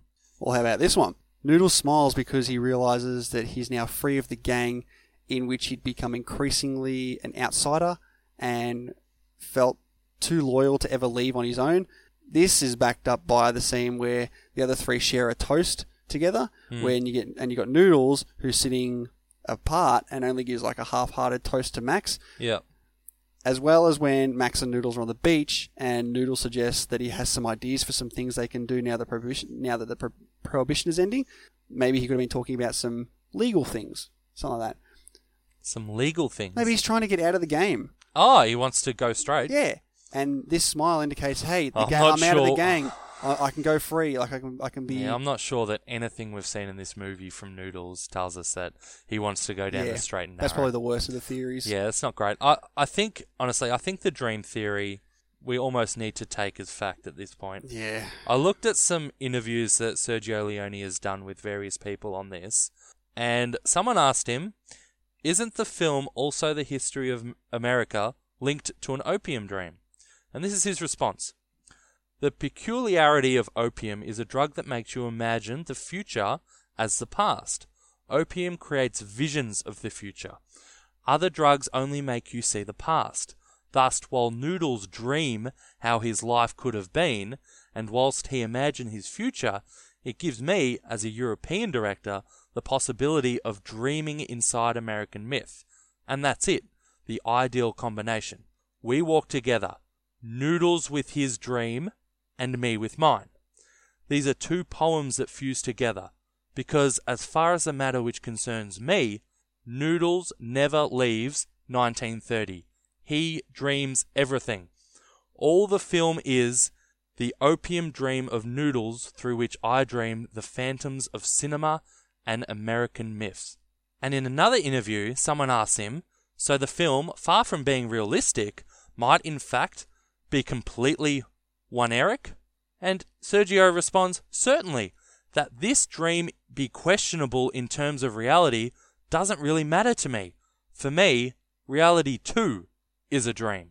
Now, the fact that you have the director of this movie talking so heavily and deep into this so-called theory that all this stuff that happens after the opium den is a dream, I think really does diminish any other theories about this film. I firmly believe that smile at the end, coupled with what the director and creator of this masterpiece has said, really does align with the fact that what happens to Noodles later on in his life, he is imagining, he is fantasizing, he is dreaming in this opium haze that he has put himself in after the guilt and remorse he is feeling from ratting out and eventually killing, indirectly, his gang and his friends. No, I do agree with you. I feel like this whole thing was a dream. I was just throwing out some other theories that had been circulating. Playing the devil's advocate, you could say. Yeah, any other things that people might be thinking. But I do agree with you. I do think that this whole thing was a dream afterwards. And I know I asked you if it annoys you that it is like that. It didn't bother me. Like, that's not my opinion. It doesn't bother me either. It's not a cheap gimmick where someone wakes up at the end and goes, oh, it was all a dream, and it's fine, because all this stuff still has such impact and such meaning once you think about it. Right, this is what Noodles needs. This is his dream. This is his punishment for it. He goes into exile for years. He comes back, and everyone he loves has lived this great life, and that's his punishment. So that being said, aren't the mobs still looking for him at this point? Wasn't that actually happening? So No. The very start of the movie, the very first scene, we see the big gangsters walk in, speak to Eve and kill Eve. That's already a dream. Okay? Because when they go and see Fats tells them that he's already in the den. And then the gangsters go in the den, he's already in there.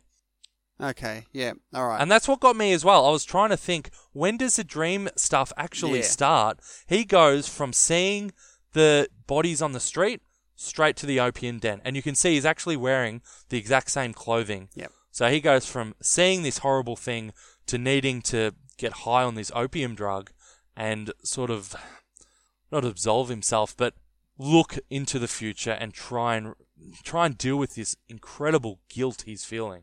So I think that leads me back to the start with the phone ringing, because there's something we didn't talk about is when that phone finally finishes ringing, it brings up this incredible shriek and he sits up out of the opium den. Do you think that is when the dream starts?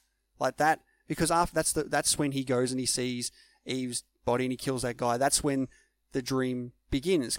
But my problem with that is, if it is a dream, okay, if it starts the dream from when he wakes up and he goes and he kills it, how does he know who the gangsters look like, how they've treated Fats? No, but that's everything about that. No, but scene. that's all a dream. That's all a dream still. Like that's all in his mind. Yeah, but you're saying the stuff before it isn't a dream. No, but that's all part of it. I'm saying, like, when he sits down, he lays down, he starts puffing on the opium, that's when the phone starts ringing. That's his guilt that's going through. Yep. And then once in that bit the phone is picked up, that is when the dream starts off. And all that stuff here, where Eve and Fats get done like that, that's still part of it.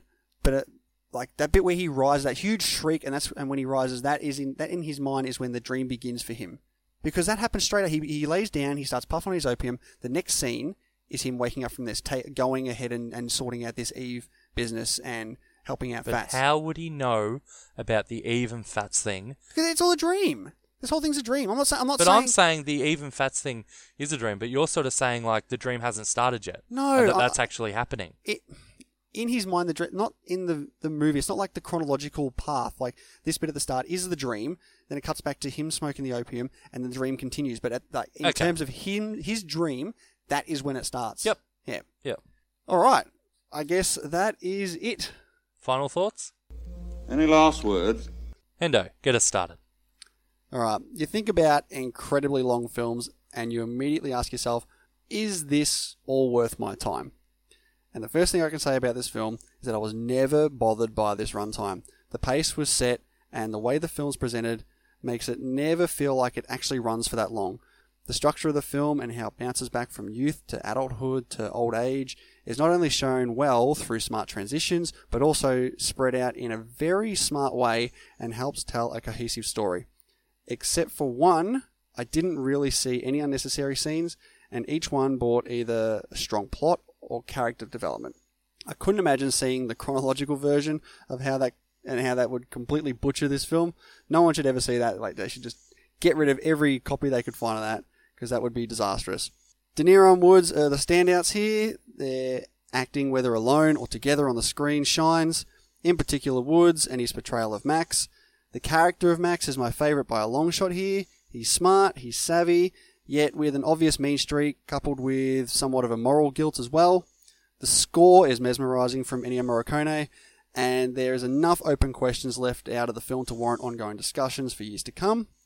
And with some stunning shots and stylised set pieces along the way, there's a lot to praise about this film. My problems with the film is of our hero character Noodles. Not the performance by De Niro, but the character himself, and in particular, the multiple rape scenes. I just can't get over them. How can you ever feel sympathetic for this guy again? He's this punk kid who creeps on girls, forces himself onto them, then continues his ways into adulthood. He's an unlikable character through the majority of this film, and he really brings the film down for me. In relation to that, the character of Deborah, I feel, is a bit underused and played a bit underwhelming by Elizabeth McGovern. I honestly don't remember anything from the first time I watched it, so this was essentially my first viewing again. Everything here matches up to some of the best gangster films out there, but falters with its main character and his ongoing love interest, and that's what drops it to just a very good film for me. One that I would still recommend to watch, but with an asterisk. Dean's giving me a fist shaking here. Have at it. How dare you? Nah, for me, Once Upon a Time in America gets better every single time I watch it. The score, as we've said, is truly remarkable. It pulls me in every single time. The long run time, I love it. I normally don't like it, but I genuinely just want more and more of this film. Noodles is such a flawed antagonist for us, and I feel like that adds true depth and real daring from the filmmakers to put this character in here that does such horrible things, but it shows so much about who he is and what he stands for. Max is great, but I think my favourite section of this movie was probably the bits without De Niro or James Woods or any of those older actors. I love the kids scenes. I love those scenes where they build up these punk kids, as you said. They build them up into these fully fleshed out characters that you really care about. So when you do hit that middle-aged section of the movie, the elderly section of the movie, you really care about these characters because of the groundwork that has been laid in those scenes when they're children. I truly have no complaints about this film at all. I rank it so high up on my all-time favourite movies of all time. And after watching this film, I actually went back and looked at my list and considered moving it up. It's already in my top 10. I considered moving it up even further. This movie is such an experience, a true masterpiece, an artwork. I love it, and I cannot say enough good things about it. I mean, we don't generally give star ratings, but this is so easily a 5-star movie for me. It's not funny. Yeah, I obviously know it's one of your favourite films, and I've enjoyed talking about it so much. Yeah, I have too. Like it is a really, really good film for me. It's so complicated. Yeah. There's so much to get into with this film. I'm glad you picked it. Yeah, I do like I said, I couldn't really remember much from it, and I am glad we got to go back and watch it and break it down. So as we get into, I was the best because the crowd loved me. I don't think there's any real question about where you're putting this. No. Have we got a new number one here? Yeah, definitely new number one, and I feel like it's going to stay there for a while. Once Upon a Time in America is better than Die Hard, Django Unchained, The Prestige, and Vertigo. And it's not close. How about you? Okay. I have struggled with this one. Okay, so it's not better than Die Hard and The Prestige. Wow. I'm doing this in real time. I haven't officially got a spot. I know, we've been sitting here for 10 minutes now in silence. No, he's over-exaggerating. So, let's start at the bottom, okay? Let's go between Once Upon a Time in America and Vertigo. They both have issues, one with the story, one with the main character. They're both technically fantastic. I know you like to try to tell me like which one are you going to watch again more, which one do you enjoy more, and I think there's difference there. I think I enjoy Once Upon a Time in America more, but I think I'd want to watch Vertigo again first. I swear to God, if you put Once Upon a Time in America last, it's last out of 5 films. Oh my God, are you actually putting it last? Okay, it's not last. Okay, but I'm saying you can't have a dig because it's last out of 5 films we've done. When one of them is Vertigo, you can. Vertigo is okay. No, we do that. Vertigo's good. Okay, so yeah, okay. For me, it's better than Vertigo. Okay, is it better than Django? Whoa. Come on, think of all that negative stuff you said about Django. And all the negative, well, the big negative thing I said about Once Upon a Time in America. One negative thing you had. You know what? Okay, you didn't sway me, but I do agree that I really only had one big problem with the film Once Upon a Time in America, where Django, I felt there was bits and pieces here and there that iffed me on the rewatch. So it was half the runtime, and you said you were getting bored in scenes. I'm going to put Once Upon a Time in America at number 3 on my list. Don't expect it to be there forever. Well, depends what we get for next week. All right, so Dean, number 1 for you at the moment. Yep. Me, number 3. Fair enough. We may still have mail. Mail. Here it is, and this could be it. Oh! All right, so we've got 3 reviews from our listeners this week. We've got one from Chris on Letterboxd. I have been aware of this film and its reputation for many years. I've been putting it off mostly because of its length, but I do think the wait was worth it. De Niro and Woods put on a solid performance, and the costuming and set decoration is superb. Unusual musical choices and some bad acting makes this a step below some of the classics of the gangster genre. The nearly 4-hour runtime can be a chore at times, but it was a worthwhile experience. Thanks for that, Chris. Believe we have another Chris. Yeah, we have our friend, Chris. Everyone's our friend. Okay. This movie is too long. For a movie with a 4-hour runtime, not a lot happens. You can easily cut most of the kids' scenes and shorten a lot of the scenes, the phone ringing at the start and the stirring of the coffee, to bring the runtime down. Whilst the film is well shot and the acting is great, the characters were too unlikable for me to actually care about what happened to them. Noodles behaves like an animal, rapes 2 women, one of them he cares about deeply, and shows disregard for most people. So in the end, I felt no sympathy for him. I didn't see the twist at the end coming, but it wasn't worth the 4-hour runtime to wait for. This film doesn't do anything that hasn't been done before. There is a strange use of a commonly known pop song, Yesterday, by the Beatles in there that felt out of place, as it is the only song used in the film. And does Cockeye only know that one tune he plays on the panpipes? Expand your songbook, man. How dare you? If this was a 2-hour film, it would be much better for it. Well, watch the 2-hour version and get back to us, brothers. Thanks for that, brothers. If you'd like to follow Brothers, he has a blog. Just follow him on Twitter at @AMadScientist. Okay, now to the review from Shane. Here we go. This is my all-time favourite movie, pretty much since I first saw it. I was floored by how good this film was on first viewing because I hadn't heard of it prior to being given to me as a birthday present. The Godfather and Goodfellas are usually the most acclaimed gangster films, and they're both in my top 10 films, but Once Upon a Time in America goes way beyond them. It's really in a class of its own. These days we have TV productions like Game of Thrones, Breaking Bad, and The Sopranos that create characters and plots that are more powerful than films because we spend so much time with the characters and watch them grow. Once Upon a Time in America benefits by a long runtime in this regard, and you can clearly see how this could have been adapted into a TV series. In a way, it's like having seasons 1 to 6 condensed into a single film without you being able to notice. So as a whole, I connect with the characters in Once Upon a Time in America the same way you would connect to characters in a TV series. This is also due to tremendous performances from the main cast, De Niro and Woods, of course, being the standouts.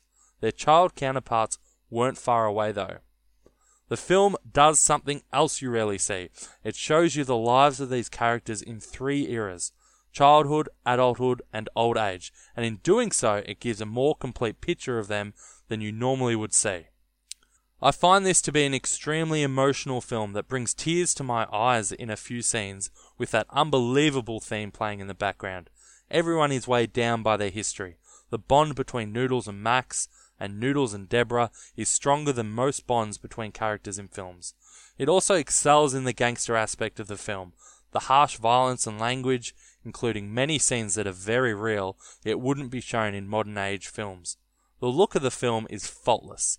There's an impenetrable quality to the production that only exists in a small number of films prior to the 90s. Some of those would include The Sound of Music, Oliver Twist, and Willy Wonka and the Chocolate Factory. Who would have thought those movies would be mentioned in a Once Upon a Time in America review? The Godfather has it too, but to a lesser extent. They'll never be able to replicate that again, I don't think. In short, Once Upon a Time in America... In short. God. What? In short, Once Upon a Time in America is a timeless classic that excels in every area of filmmaking and storytelling, and I doubt I'll ever see another film in my lifetime that goes beyond it. Well said, Shane. I totally agree. Yeah, well said. It's good to know that we're never going to get a review like that again. Everything's downhill from here for Shane. I can actually see you two when you were younger sitting on the bed and gushing over how great this movie was as you watched it over and over. Don't think that happened. No? No. No, thanks for that, Shane. If you'd like to send in your reviews for any upcoming movies, please send us an email at imdbjourney@gmail.com. You can also leave a comment on our letterbox page, and you can follow us on Twitter at imdbjourney. So, what's next? Okay, it's time to find out which movie we'll be watching next week. Why don't you hit that button, Dean, and we'll see where we're going. Alright, random number generator, here we go. 186. Oh, we're going a little bit further down for a change. Let's see. Okay, 186 is Wild Tales. Cool. That's a different movie. We're going a foreign film. Foreign? Is this our first foreign? That's our first foreign film. Fantastic. Okay. So, be sure to get your reviews in. That's going to do it for our review of Once Upon a Time in America. We do have a section that's probably going to be as long as our review just then. We're going to be talking about what we've been watching over the last month now, I guess. It's going to be a big one. Be sure to stick around. But that's going to do it for Once Upon a Time in America. As men, they shared a dream. I swear to God, Noodles, you and me together, we can make it come true. To rise together from poverty to power. There they are, the 4 horsemen of the apocalypse. A dream they followed through 2 decades that changed the nation. You ever think of setting yourselves up in business? Okay, as usual with this section is spoiler free, so don't have to worry about that if you come in here thinking we're going to be spoiling all these movies for you. Okay, let's get into it. Just want to get a couple of quick films out the way. I didn't watch Die Hard at Christmas time this year, or last year. I did actually watch Home Alone instead. Still a classic. Macaulay Culkin is stellar. You know, the humour is still on point. My kids loved it, which made me proud. Anyone who hasn't seen this basically needs to reevaluate their life. That's all I need to say about it. Great film. Just on that, I recently read an AMA with Macaulay Culkin, and it was really good. So, if you're a fan of Reddit, get onto that. It was a really, really good interview he did. Just recently, I just watched 2 pretty terrible films. I watched The Duff and I watched Blended. They're not good. Just avoid them. Talking about Adam Sandler, I actually watched The Wedding Singer again. It's one of the better Sandler films. Like, the chemistry between Sandler and Drew Barrymore is very sweet and sincere in this one. And you can see from their repeat outings in 50 First Dates, and unfortunately in Blended. And while the stupid Sandler humour is present, there's still a lot of warm-heartedness to the film. The soundtrack is so fantastic. I'm a huge lover of the 80s music, so this was right up my alley. I guess that stuck with me in films like Atomic Blonde and Call Me By Your Name with their soundtrack too. So yeah, The Wedding Singer, one of the better Sandler films out there. It's funny with me, that movie, I actually didn't see it when it came out. There was probably, I watched that very late, like long after it came out, and it was still really good. I didn't need the nostalgia factor only to enjoy it, so yeah, I do like that movie. Alright, so last podcast I started up a bet with Dean about 3 movies he needed to watch. Did you watch those films, Dean? I certainly did. Alright, why don't we start with those then? What did you think of The Room? Okay, The Room. It's so bad. It's bad. This movie, I can't understand why this movie had a cult following. It is so boring. It is so poorly done, and I guess that's the appeal of it, so that you can watch how bad it is and laugh at it. But I personally didn't enjoy watching it, and I feel like now that we have this great film in The Disaster Artist, I feel like The Room has sort of become unnecessary. Like, why would you watch The Room when you could watch The Disaster Artist, which is a great film that has all the funny parts of The Room incorporated into it? I didn't enjoy it. I found it embarrassingly bad and awkward to watch. I was very surprised by how much sex is actually in this movie. It sort of starts out almost like a softcore porno, but yeah, really bad. I mean, everyone knows it's really bad, but I didn't think it was so bad it's good. I thought it was so bad it's bad. Yeah, geez, they weren't kidding about this film, were they? It's the definition of cringe. The acting is so poor. The script is woeful. It makes 0 sense. If you took the actual plot of the film, it would run for like 20 minutes, I reckon. Like you said, there's so much uncomfortable sex scenes in this film. It's just cringe. But because it's so bad, it's hilariously so. And I laughed a bit at the places I know was not intended by Wiseau, but it's terribly awful. I'll never watch it again because I don't think I can bear that much cringe ever again. I think the only times I laughed in it was when I was thinking of how much funnier The Disaster Artist was. Yeah, fair enough. All right, what did you think of Good Time? Yeah, I thought Good Time was the opposite of a good time. Why this movie is getting such rave reviews is beyond me, and why you like it so much is beyond me. There is so little that happens in this film. You want to talk about unlikable protagonists. Rob Pattinson in this movie is just a nothing character.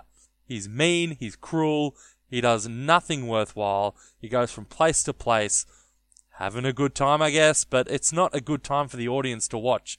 This other person enjoying himself through this haze of whatever it is. Drugs? Is he on drugs? No, this is your review. Yeah, it's. I was very disappointed with this film. I actually went in expecting to really like it, and I thought the start was really good, but it did definitely go downhill quick after that, and as I said, a bit of a disappointment for me. Yeah, for anyone who doesn't know what Good Time's about, it's about a bank robber who spends a night trying to free his mentally handicapped brother after being sent to prison after a bank robbery went bad. And I loved this film. It's got fantastic acting from everyone. Robert Pattinson is so good in this film. Even Benny Safdie, who plays the mentally handicapped brother, was fantastic. Jennifer Jason Leigh is in this movie for like 10 minutes, and she absolutely kills it. There's some well-defined and believable characters. It's very raw and a dirty film about the city nightlife, and the way the Safdie brothers have used their unique directing style added to that, using lots of close-ups and long takes and drenching it in this neon light look, coupled with this thumping, fantastic synthesized score, really adds to that feel. It feels real. These characters act like they would in real life. They don't hold back. Yes, it's uncomfortable to watch at points, but it would kind of be a cop-out if these characters didn't do what the things they're doing. And yes, our anti-hero basically has no redeeming qualities, and he's a scummy asshole, but his actions are the complete opposite of his intentions. He's trying to help his brother the only way he knows how. But this film isn't asking us to identify with these characters. Not every film needs to have a hero we have to be rooting for. Yeah, this movie has no real plot. It doesn't have a traditional 3-act structure that I look for in every film, apparently. It's just continuous scenes of this guy trying to get his brother out of jail, so you have no clue what's coming next, when, or even how it's going to end, and that's what I loved about it. And I think the ending is superb. It's very much open to interpretation. You can see it as a happy ending, you can see it as a sad and depressing ending. I myself think it's a happy ending. I do have slight issues with it. The fact that the middle part of the film starts to slow down a bit. But that wasn't for very long, and I used that as a chance to catch my breath, because overall this film was so great, one that I highly recommend. Obviously we have different opinions. That's my thoughts. But that's what makes films so enjoyable. That's right. That's why we're here. How boring would it be if everyone thought the same? Exactly. So what do you think of The Salesman? The Salesman. Alright, so after I watched these two terrible movies you wanted me to watch, I watched The Salesman, and I was... pleasantly surprised. No, maybe not pleasantly surprised. I didn't really know what to expect going in, and it was really good. Good. The characters are, you want to talk about real. These characters are real. Yeah. Okay, like, the central plot and the central sort of event that happens that sparks everything else in the movie isn't, like, it's not end of the world stuff, but it's massive in the life of this family, and the way they react to it is really touching. I really got inside the heads of the main characters, definitely. And there are all these little twists and turns throughout the movie which I didn't see coming. And overall, it was a very enjoyable movie. Awesome. Good to hear. So I watched Jim and Andy as well, and that's a behind-the-scenes look at how Jim Carrey adopted the persona of comedian Andy Kaufman in the movie Man on the Moon. Now, this was somewhat of a fascinating look into how a role in a movie can just consume you, especially if the role is of a real-life person. I haven't seen Man on the Moon, and know very little of Andy Kaufman, but the recollection from Jim Carrey, complete with old footage, behind-the-scenes interactions, while Carrey would never break from the moniker of Kaufman, it was very interesting to watch. It's not the greatest documentary by any stretch, as I do feel it overstays its welcome after a while, but it's still an intriguing watch. Yeah, I saw Murder on the Orient Express. I felt like this movie was a bit of a throwaway movie, tells a generally well-known murder mystery tale in a familiar way, with many a famous actor to be seen. Kenneth Branagh is clearly enjoying himself throughout, and does a serviceable job at portraying the eccentric Poirot. I did watch this with my wife, though, who didn't know the ending, so that did add an element of entertainment for me personally, as I could see her trying to guess what was happening. So that was probably the most enjoyable thing about watching this movie enough. It's fine, but ultimately unnecessary. Okay, I haven't seen it. I'm probably not gonna. You want to talk about I, Tonya?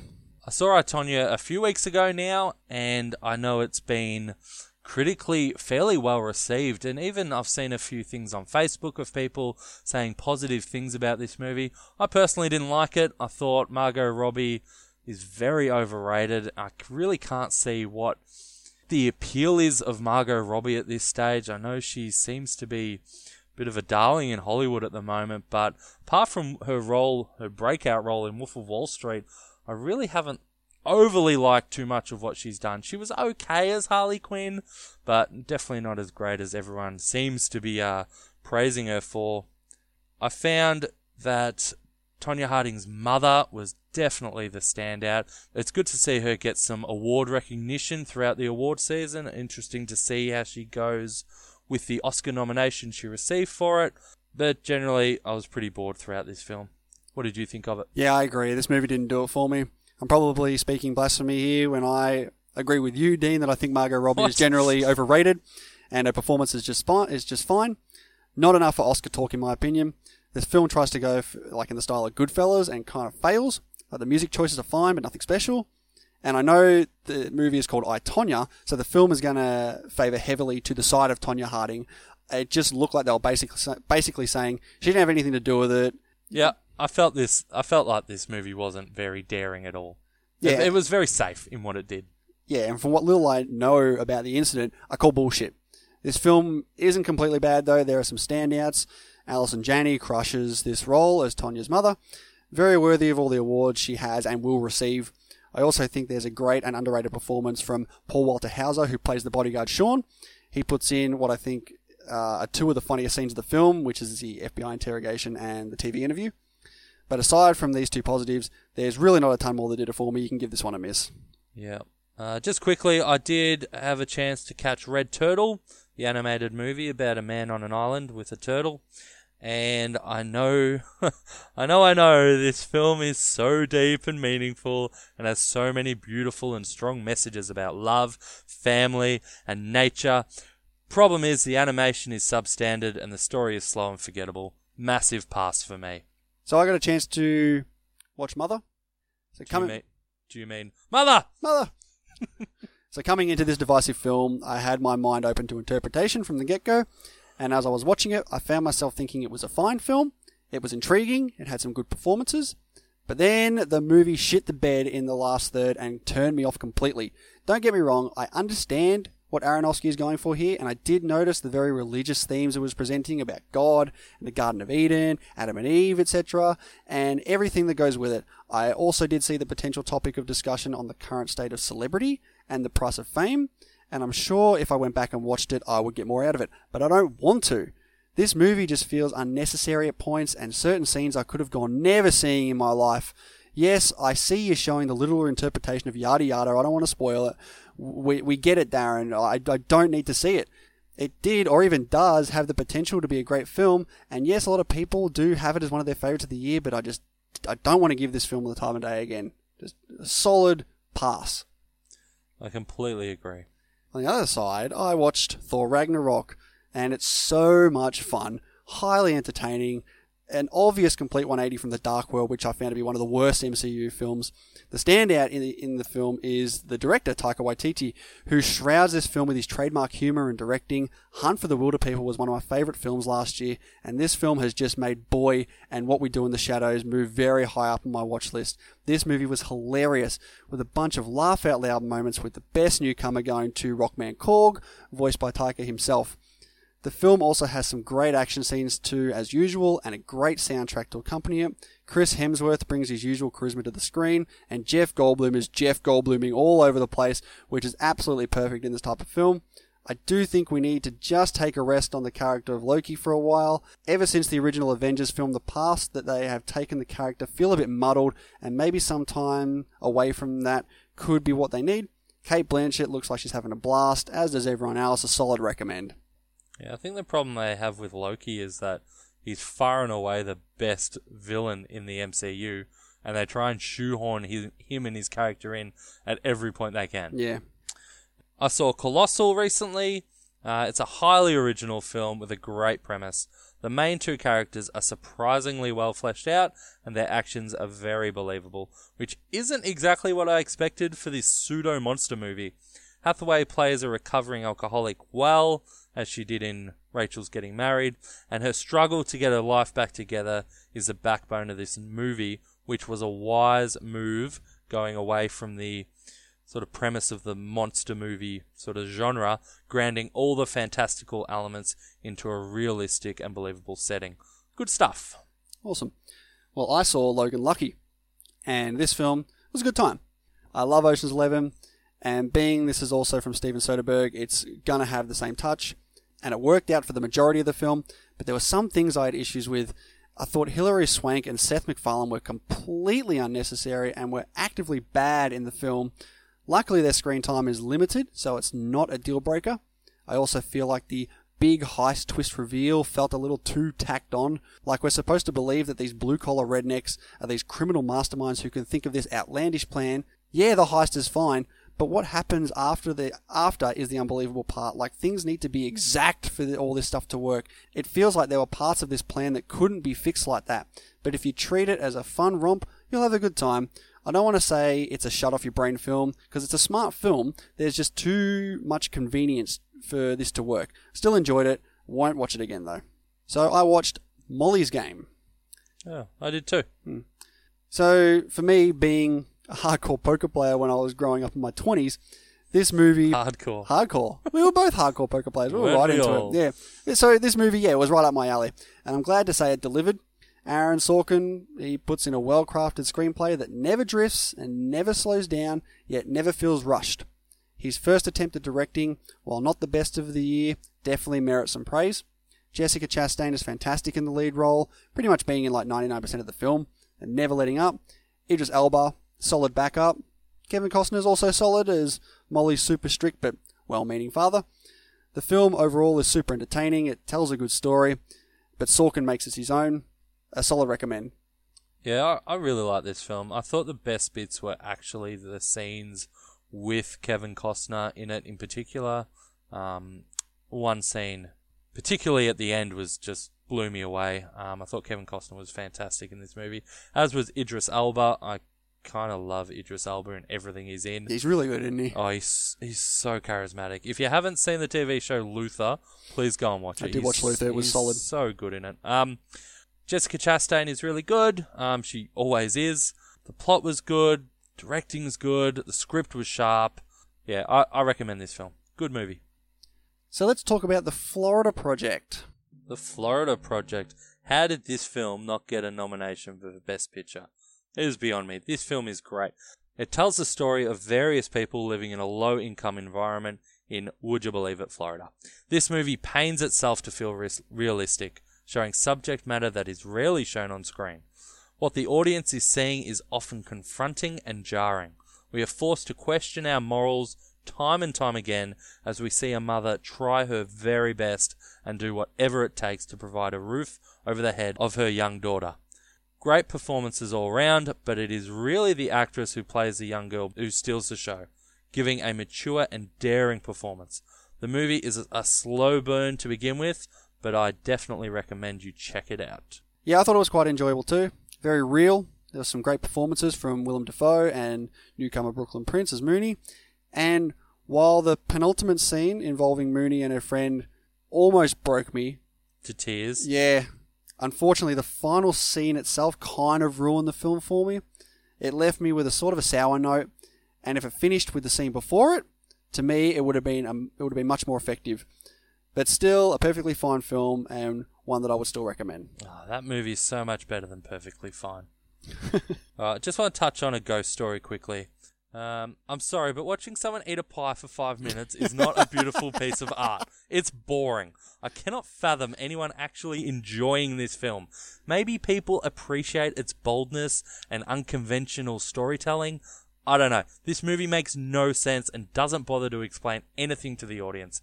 Sometimes this unknown element of a film can be exciting to explore on a rewatch, to look for clues, but the movie is just so boring I could not fathom ever wanting to watch it again.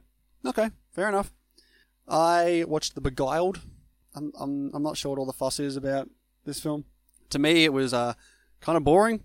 No one really stood out. It took a real long time for anything to actually happen, and the slow burn setup leading to the final act was quite lackluster. The movie is quite deliberate, but if it's not done right, it can end up being just boring, and that's what this film was to me. The climax was fine, I guess, but I just didn't care by that point. You can skip this one. So after I watched The Beguiled, I realized that the next movie I was going to be watching would be my 100th 2017 film that I'm watching, which is more than any I've watched in any other year. I think the closest I got was last year. I think I got to like 83 or something like that. So I thought I'll contact Dean and I'll say to him, and I'll get him to choose the movie for me. And now I could have been really mean here and picked Batman vs. Two-Face. Yeah, I was ready for it, but no, you chose Only the Brave, which is based on a true story of the Granite Mountain Hotshots, which are a group of elite firefighters who risk everything to protect the town from this historic wildfire. Now, I didn't know anything about this film going into it. I thought it was a pretty solid film. It's beautifully shot with some great wide shots of the Green Mountains and countryside, coupled with a good soundtrack as well. The effects are pretty spectacular. If I didn't know any better, I would have thought that the fires were real that I was watching. Everyone in this film is fine. There's no standouts and nothing spectacular. But what I really like about this movie is that unlike similar movies like Deepwater Horizon and Patriots Day, to me this movie takes the time to get to know these people. There are a lot of scenes outside of the work zones with their families and their struggles, and that obviously helps us feel more connected to them, so that when they are out there battling all these out-of-control fires, you feel the stakes that they do. You care for them. And considering I didn't know a thing about this, as I'm sure you don't, Dean, the way it concludes kind of shocked me, and it helped contribute to my liking of this film. So yeah, a really solid film, another recommend for me. Very good. I'll have to check that out. Yep, please do. Alright, I saw a movie called I Love You Too, Daddy. Oh boy. Louis C.K.'s latest work comes in the form of a movie about a father struggling to cope with his daughter growing up and becoming a woman. Now, I personally am a fan of Louis C.K. If you haven't had a chance to see Horace and Pete, do yourself a favour and see it. It's fantastic. But this film was awkward to watch. In light of recent reports about C.K.'s sexual misconduct towards women, a lot of the dirty jokes fall very flat. Most of the jokes are of a sexual nature, and I see why this movie's release has since been cancelled. Having said that, controversy aside, the movie is tedious and uneventful. You could probably stay away from this one. I will. So I watched Mudbound. Did you watch Mudbound? You know I did. I know you did. So Mudbound is about two men who return home from World War II to work on a farm in rural Mississippi, where they struggle to deal with racism and adjusting to their life after war. Now, to me, this is quite a powerful film. It's one of the better ones out there to portray the state of racism in like the 40s and the 30s in Southern America, with some impressive acting, in particular from Carey Mulligan, but in general, everyone holds their own here. The movie looks great in its own gritty and raw way, and the movie isn't afraid to address some sensitive topics, including some hard-to-watch, somewhat graphic scenes, sometimes to drive the point home. So yeah, it's definitely worth a watch for me. Yeah, for me, I didn't know anything about it going in, and I was very impressed with it. The acting across the board is top-notch. The story is blunt and shocking. The way the movie depicts life after war for different people in different classes is brilliant, and I can't recall a movie like it, to be honest. So many scenes in this movie really had an effect on me. Quality, well-made movie. Good to see it get some Oscar nominations as well. So, Paddington 2 just recently broke the record on Rotten Tomatoes for the film to have the most ratings and still remain at 100% with 176 so far. I've not heard a bad word about this film, so I thought I'd check it out, but not before sitting down and watching the first Paddington film. And man, oh man, what a delight this film is. It's just a wonderful family film. It's funny in all the right places for kids and adults. A story that's not overly complicated, very childish, but not so much that it would bore grown-ups. And there's so much heart. So much heart. Paddington is so genuine and lovable, with just the right amount of naivete from him that it's endearing. Nicole Kidman is in this film as the villain, and she's just chewing the scenery here, and this hilarious. She's over the top. This hilariously that sounds terrible. No, this hilariously over the top villain taxidermist hell bent on getting Paddington stuffed for her museum. You can tell she's having a blast in this role, and I did with the movie too. It's a high recommend for me, and I can't wait to see the sequel now. I really hope it lives up to this expectation. I watched the It remake, recently. And I was curious after I saw it, because I know that you turned it off halfway and said it was trash. And I was wondering, where did he turn it off? And your reasoning, if you want to say it. Do you want to... No, that's private. No. No, so I tried watching this movie about 3 times. And yeah, eventually I turned it off halfway through. I know the old TV movie with Tim Curry pretty well, and I found the formula that this movie had of something scary happens, a single kid walks towards it, gets scared. Let's go to the next kid and do the exact same thing. Then when we've done that, let's do it again and again. It was so boring for me, and I thought the CGI effects for such a high-budget film as well were really poor So I was very let down by this movie. I went in expecting it to be good, and it was so bad I turned it off. Obviously, you disagree with me. Yeah, so while I see what you're saying is, for me, it's a negative towards the film as well. That didn't warrant a shut-off for me. So horror is my least favourite genre. I find most films to be cheesy and overall not scary, negating the theme of horror. It was an exception, as not only did this film give me some actual chills, it's entertaining and it's never dull.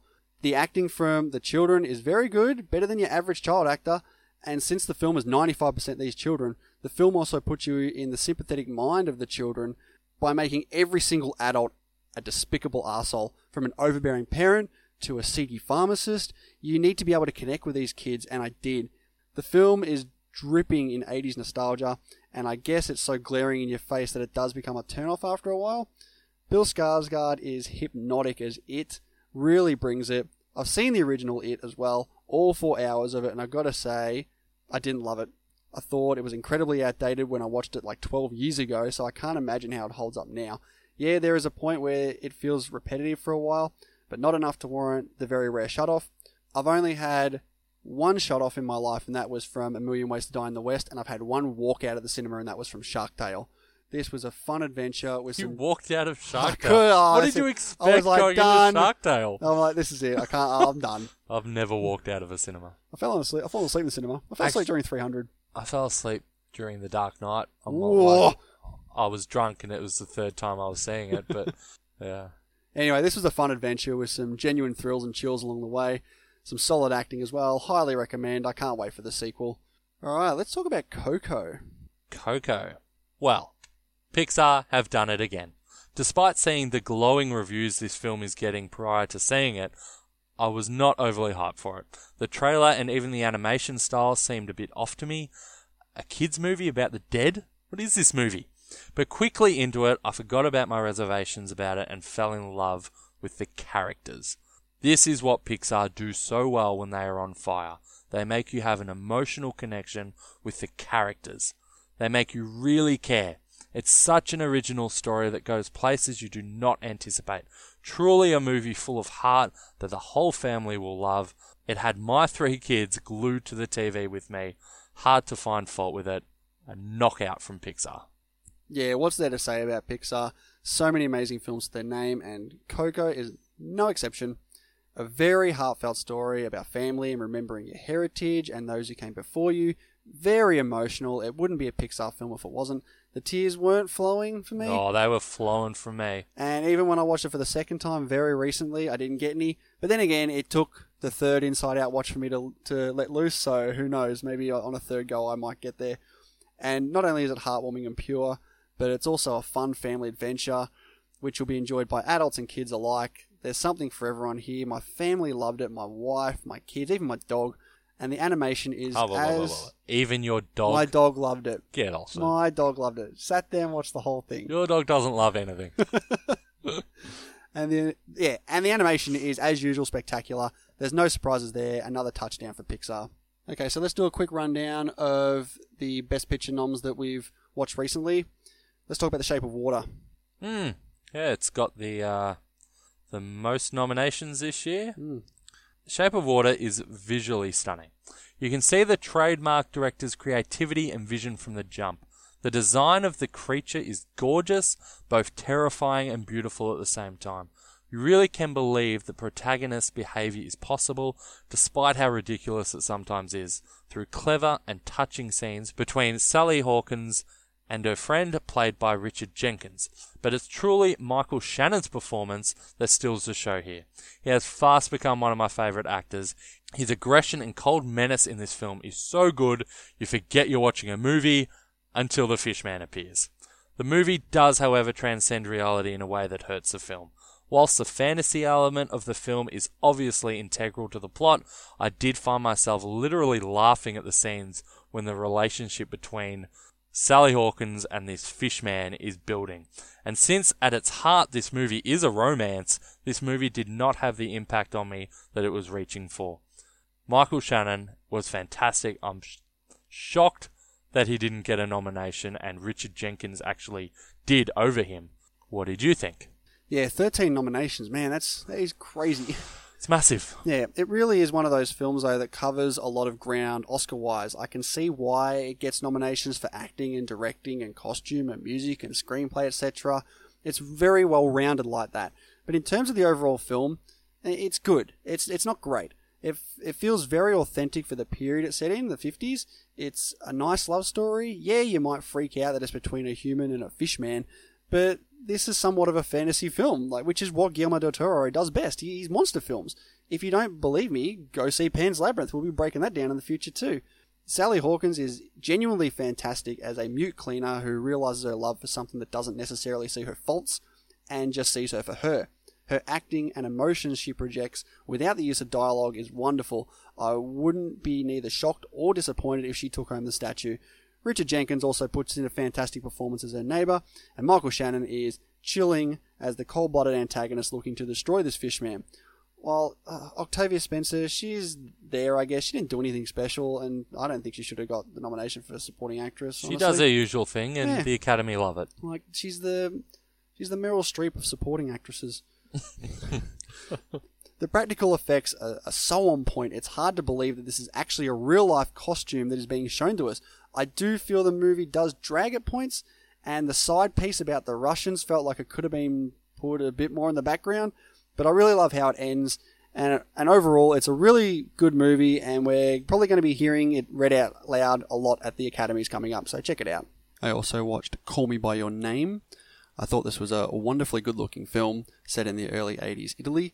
Very vibrant. Felt like a place I wouldn't mind living, actually. I thought the acting was good from both Timothée Chalamet and Armie Hammer, with some nice choices of music as well. I did think that the pacing was quite slow sometimes, however, and quite iffy to watch at points. I have no problem with the love between two men, and the movie does a very good job of capturing the relationship and love between them. It just gets a bit graphic at points, and the peach scene was a bit hard to swallow, pun intended. All of that said, this movie shines so bright right at the end with what I'm pretty sure is the best ending to a film I've seen in years, with the conversation between Elio and his father, played by Michael Stuhlbarg, and the very last lingering shot of the film. It's a wonderful movie that everyone should check out. Alright, let's talk about Darkest Hour. Darkest Hour, yeah. To me, this is the weakest of the Best Picture nominations. Yes, it's a good accompanying piece to Dunkirk, and I'm actually interested in watching Their Finest to complete this 2017 Dunkirk trilogy, but I found this film to be mildly slow at points, a bit Oscar-y and sappy at points. It didn't need to be. The story itself is intriguing, and on that level I enjoyed it. There just could have been some better choices in terms of pacing. Gary Oldman is obviously the overwhelming driver of this film, looking unrecognisable if you didn't know it was him. His performance is definitely worthy of all the awards he has and will be receiving, but I don't think it's so outstanding in regards to other actors in different roles too, like Daniel Kaluuya and Timothée Chalamet as well. But in terms of the film, he is the reason why it's as good as it is. So check out his performance and hopefully you'll enjoy the story as well. Yeah, considering the drabness of the movie being set mostly in boardrooms and parliament meetings, this film is successful in making the subject matter interesting, and dare I say it, entertaining. The problem is, though, is that it is almost solely because of the brilliant performance of Gary Oldman, who gives a performance so much more than just makeup and a cigar. Once you look past Oldman's acting chops, the movie does drag in places, however, and ultimately ends fairly abruptly. But The Darkest Hour is educational at least, and had me reading about dead politicians long after the credits had finished. Worth a watch. Okay. So I went back and I rewatched 3 Billboards Outside Ebbing, Missouri, and man, it is even better on a rewatch. All the main issues I had with the film have gone. I don't know what I was thinking about this too many characters shit. Everyone gets the appropriate amount of time and fleshed out quite well, and the ending on a second time around actually really worked well for me when you look at the development of the central characters and their themes of revenge and guilt and redemption that this film is drenched in. So yeah, great film, better on a second viewing, high recommend. I also saw The Post as well, and I think this is a perfectly fine film. It's really a typical Oscar movie, you know, true story, scandals, classic actors, etc. Streep, yeah, she does shine in this film. She's the best part of it, but I don't think she should have got the nomination still. It just seems like she has a spot booked in every year for whatever role she does. Here she does good. Good job, Meryl. Hanks is also Hanks. I think actually Bob Odenkirk is pretty good too. I think he's Meryl Streep's the best in this, but Bob Odenkirk certainly should have maybe got a nod or a mention, perhaps. Who knows? No one's talking about him. Yeah, I think he did really good. My issues from this film, actually, they stem from the story itself and the direction that it takes. With this overriding plot, there's a lot of directions that Spielberg could have chosen to take it, but I feel he chose quite a weak story in the end, and focuses on just this one key decision by the Washington Post themselves, and whether they're going to post these incriminating documents or not. It's really the first half is them getting a hold of these documents, and the second half is them deciding what to do with them. And when it ended, I was like, that's it? Okay, alright. So there's nothing really scathing or overall negative about the film. It's just this middle-of-the-road Spielberg Oscar film. Nothing more, nothing less. You can take it as you want, go see it because it's a Best Picture nom. That is the only reason I'll be seeing this movie. And that's going to do it for all the movies we've seen. We still haven't seen one Best Picture nomination, which is Phantom Thread. Yeah, we hope to see that shortly. Yeah, we'll be seeing that in the next couple of days. And we will then be doing our top 10 films of 2017 in the next couple of days. So be sure to look out for that. But aside from that, we will see you next week for our review of Wild Tales. Wild Tales. We'll see you then, guys. Bye.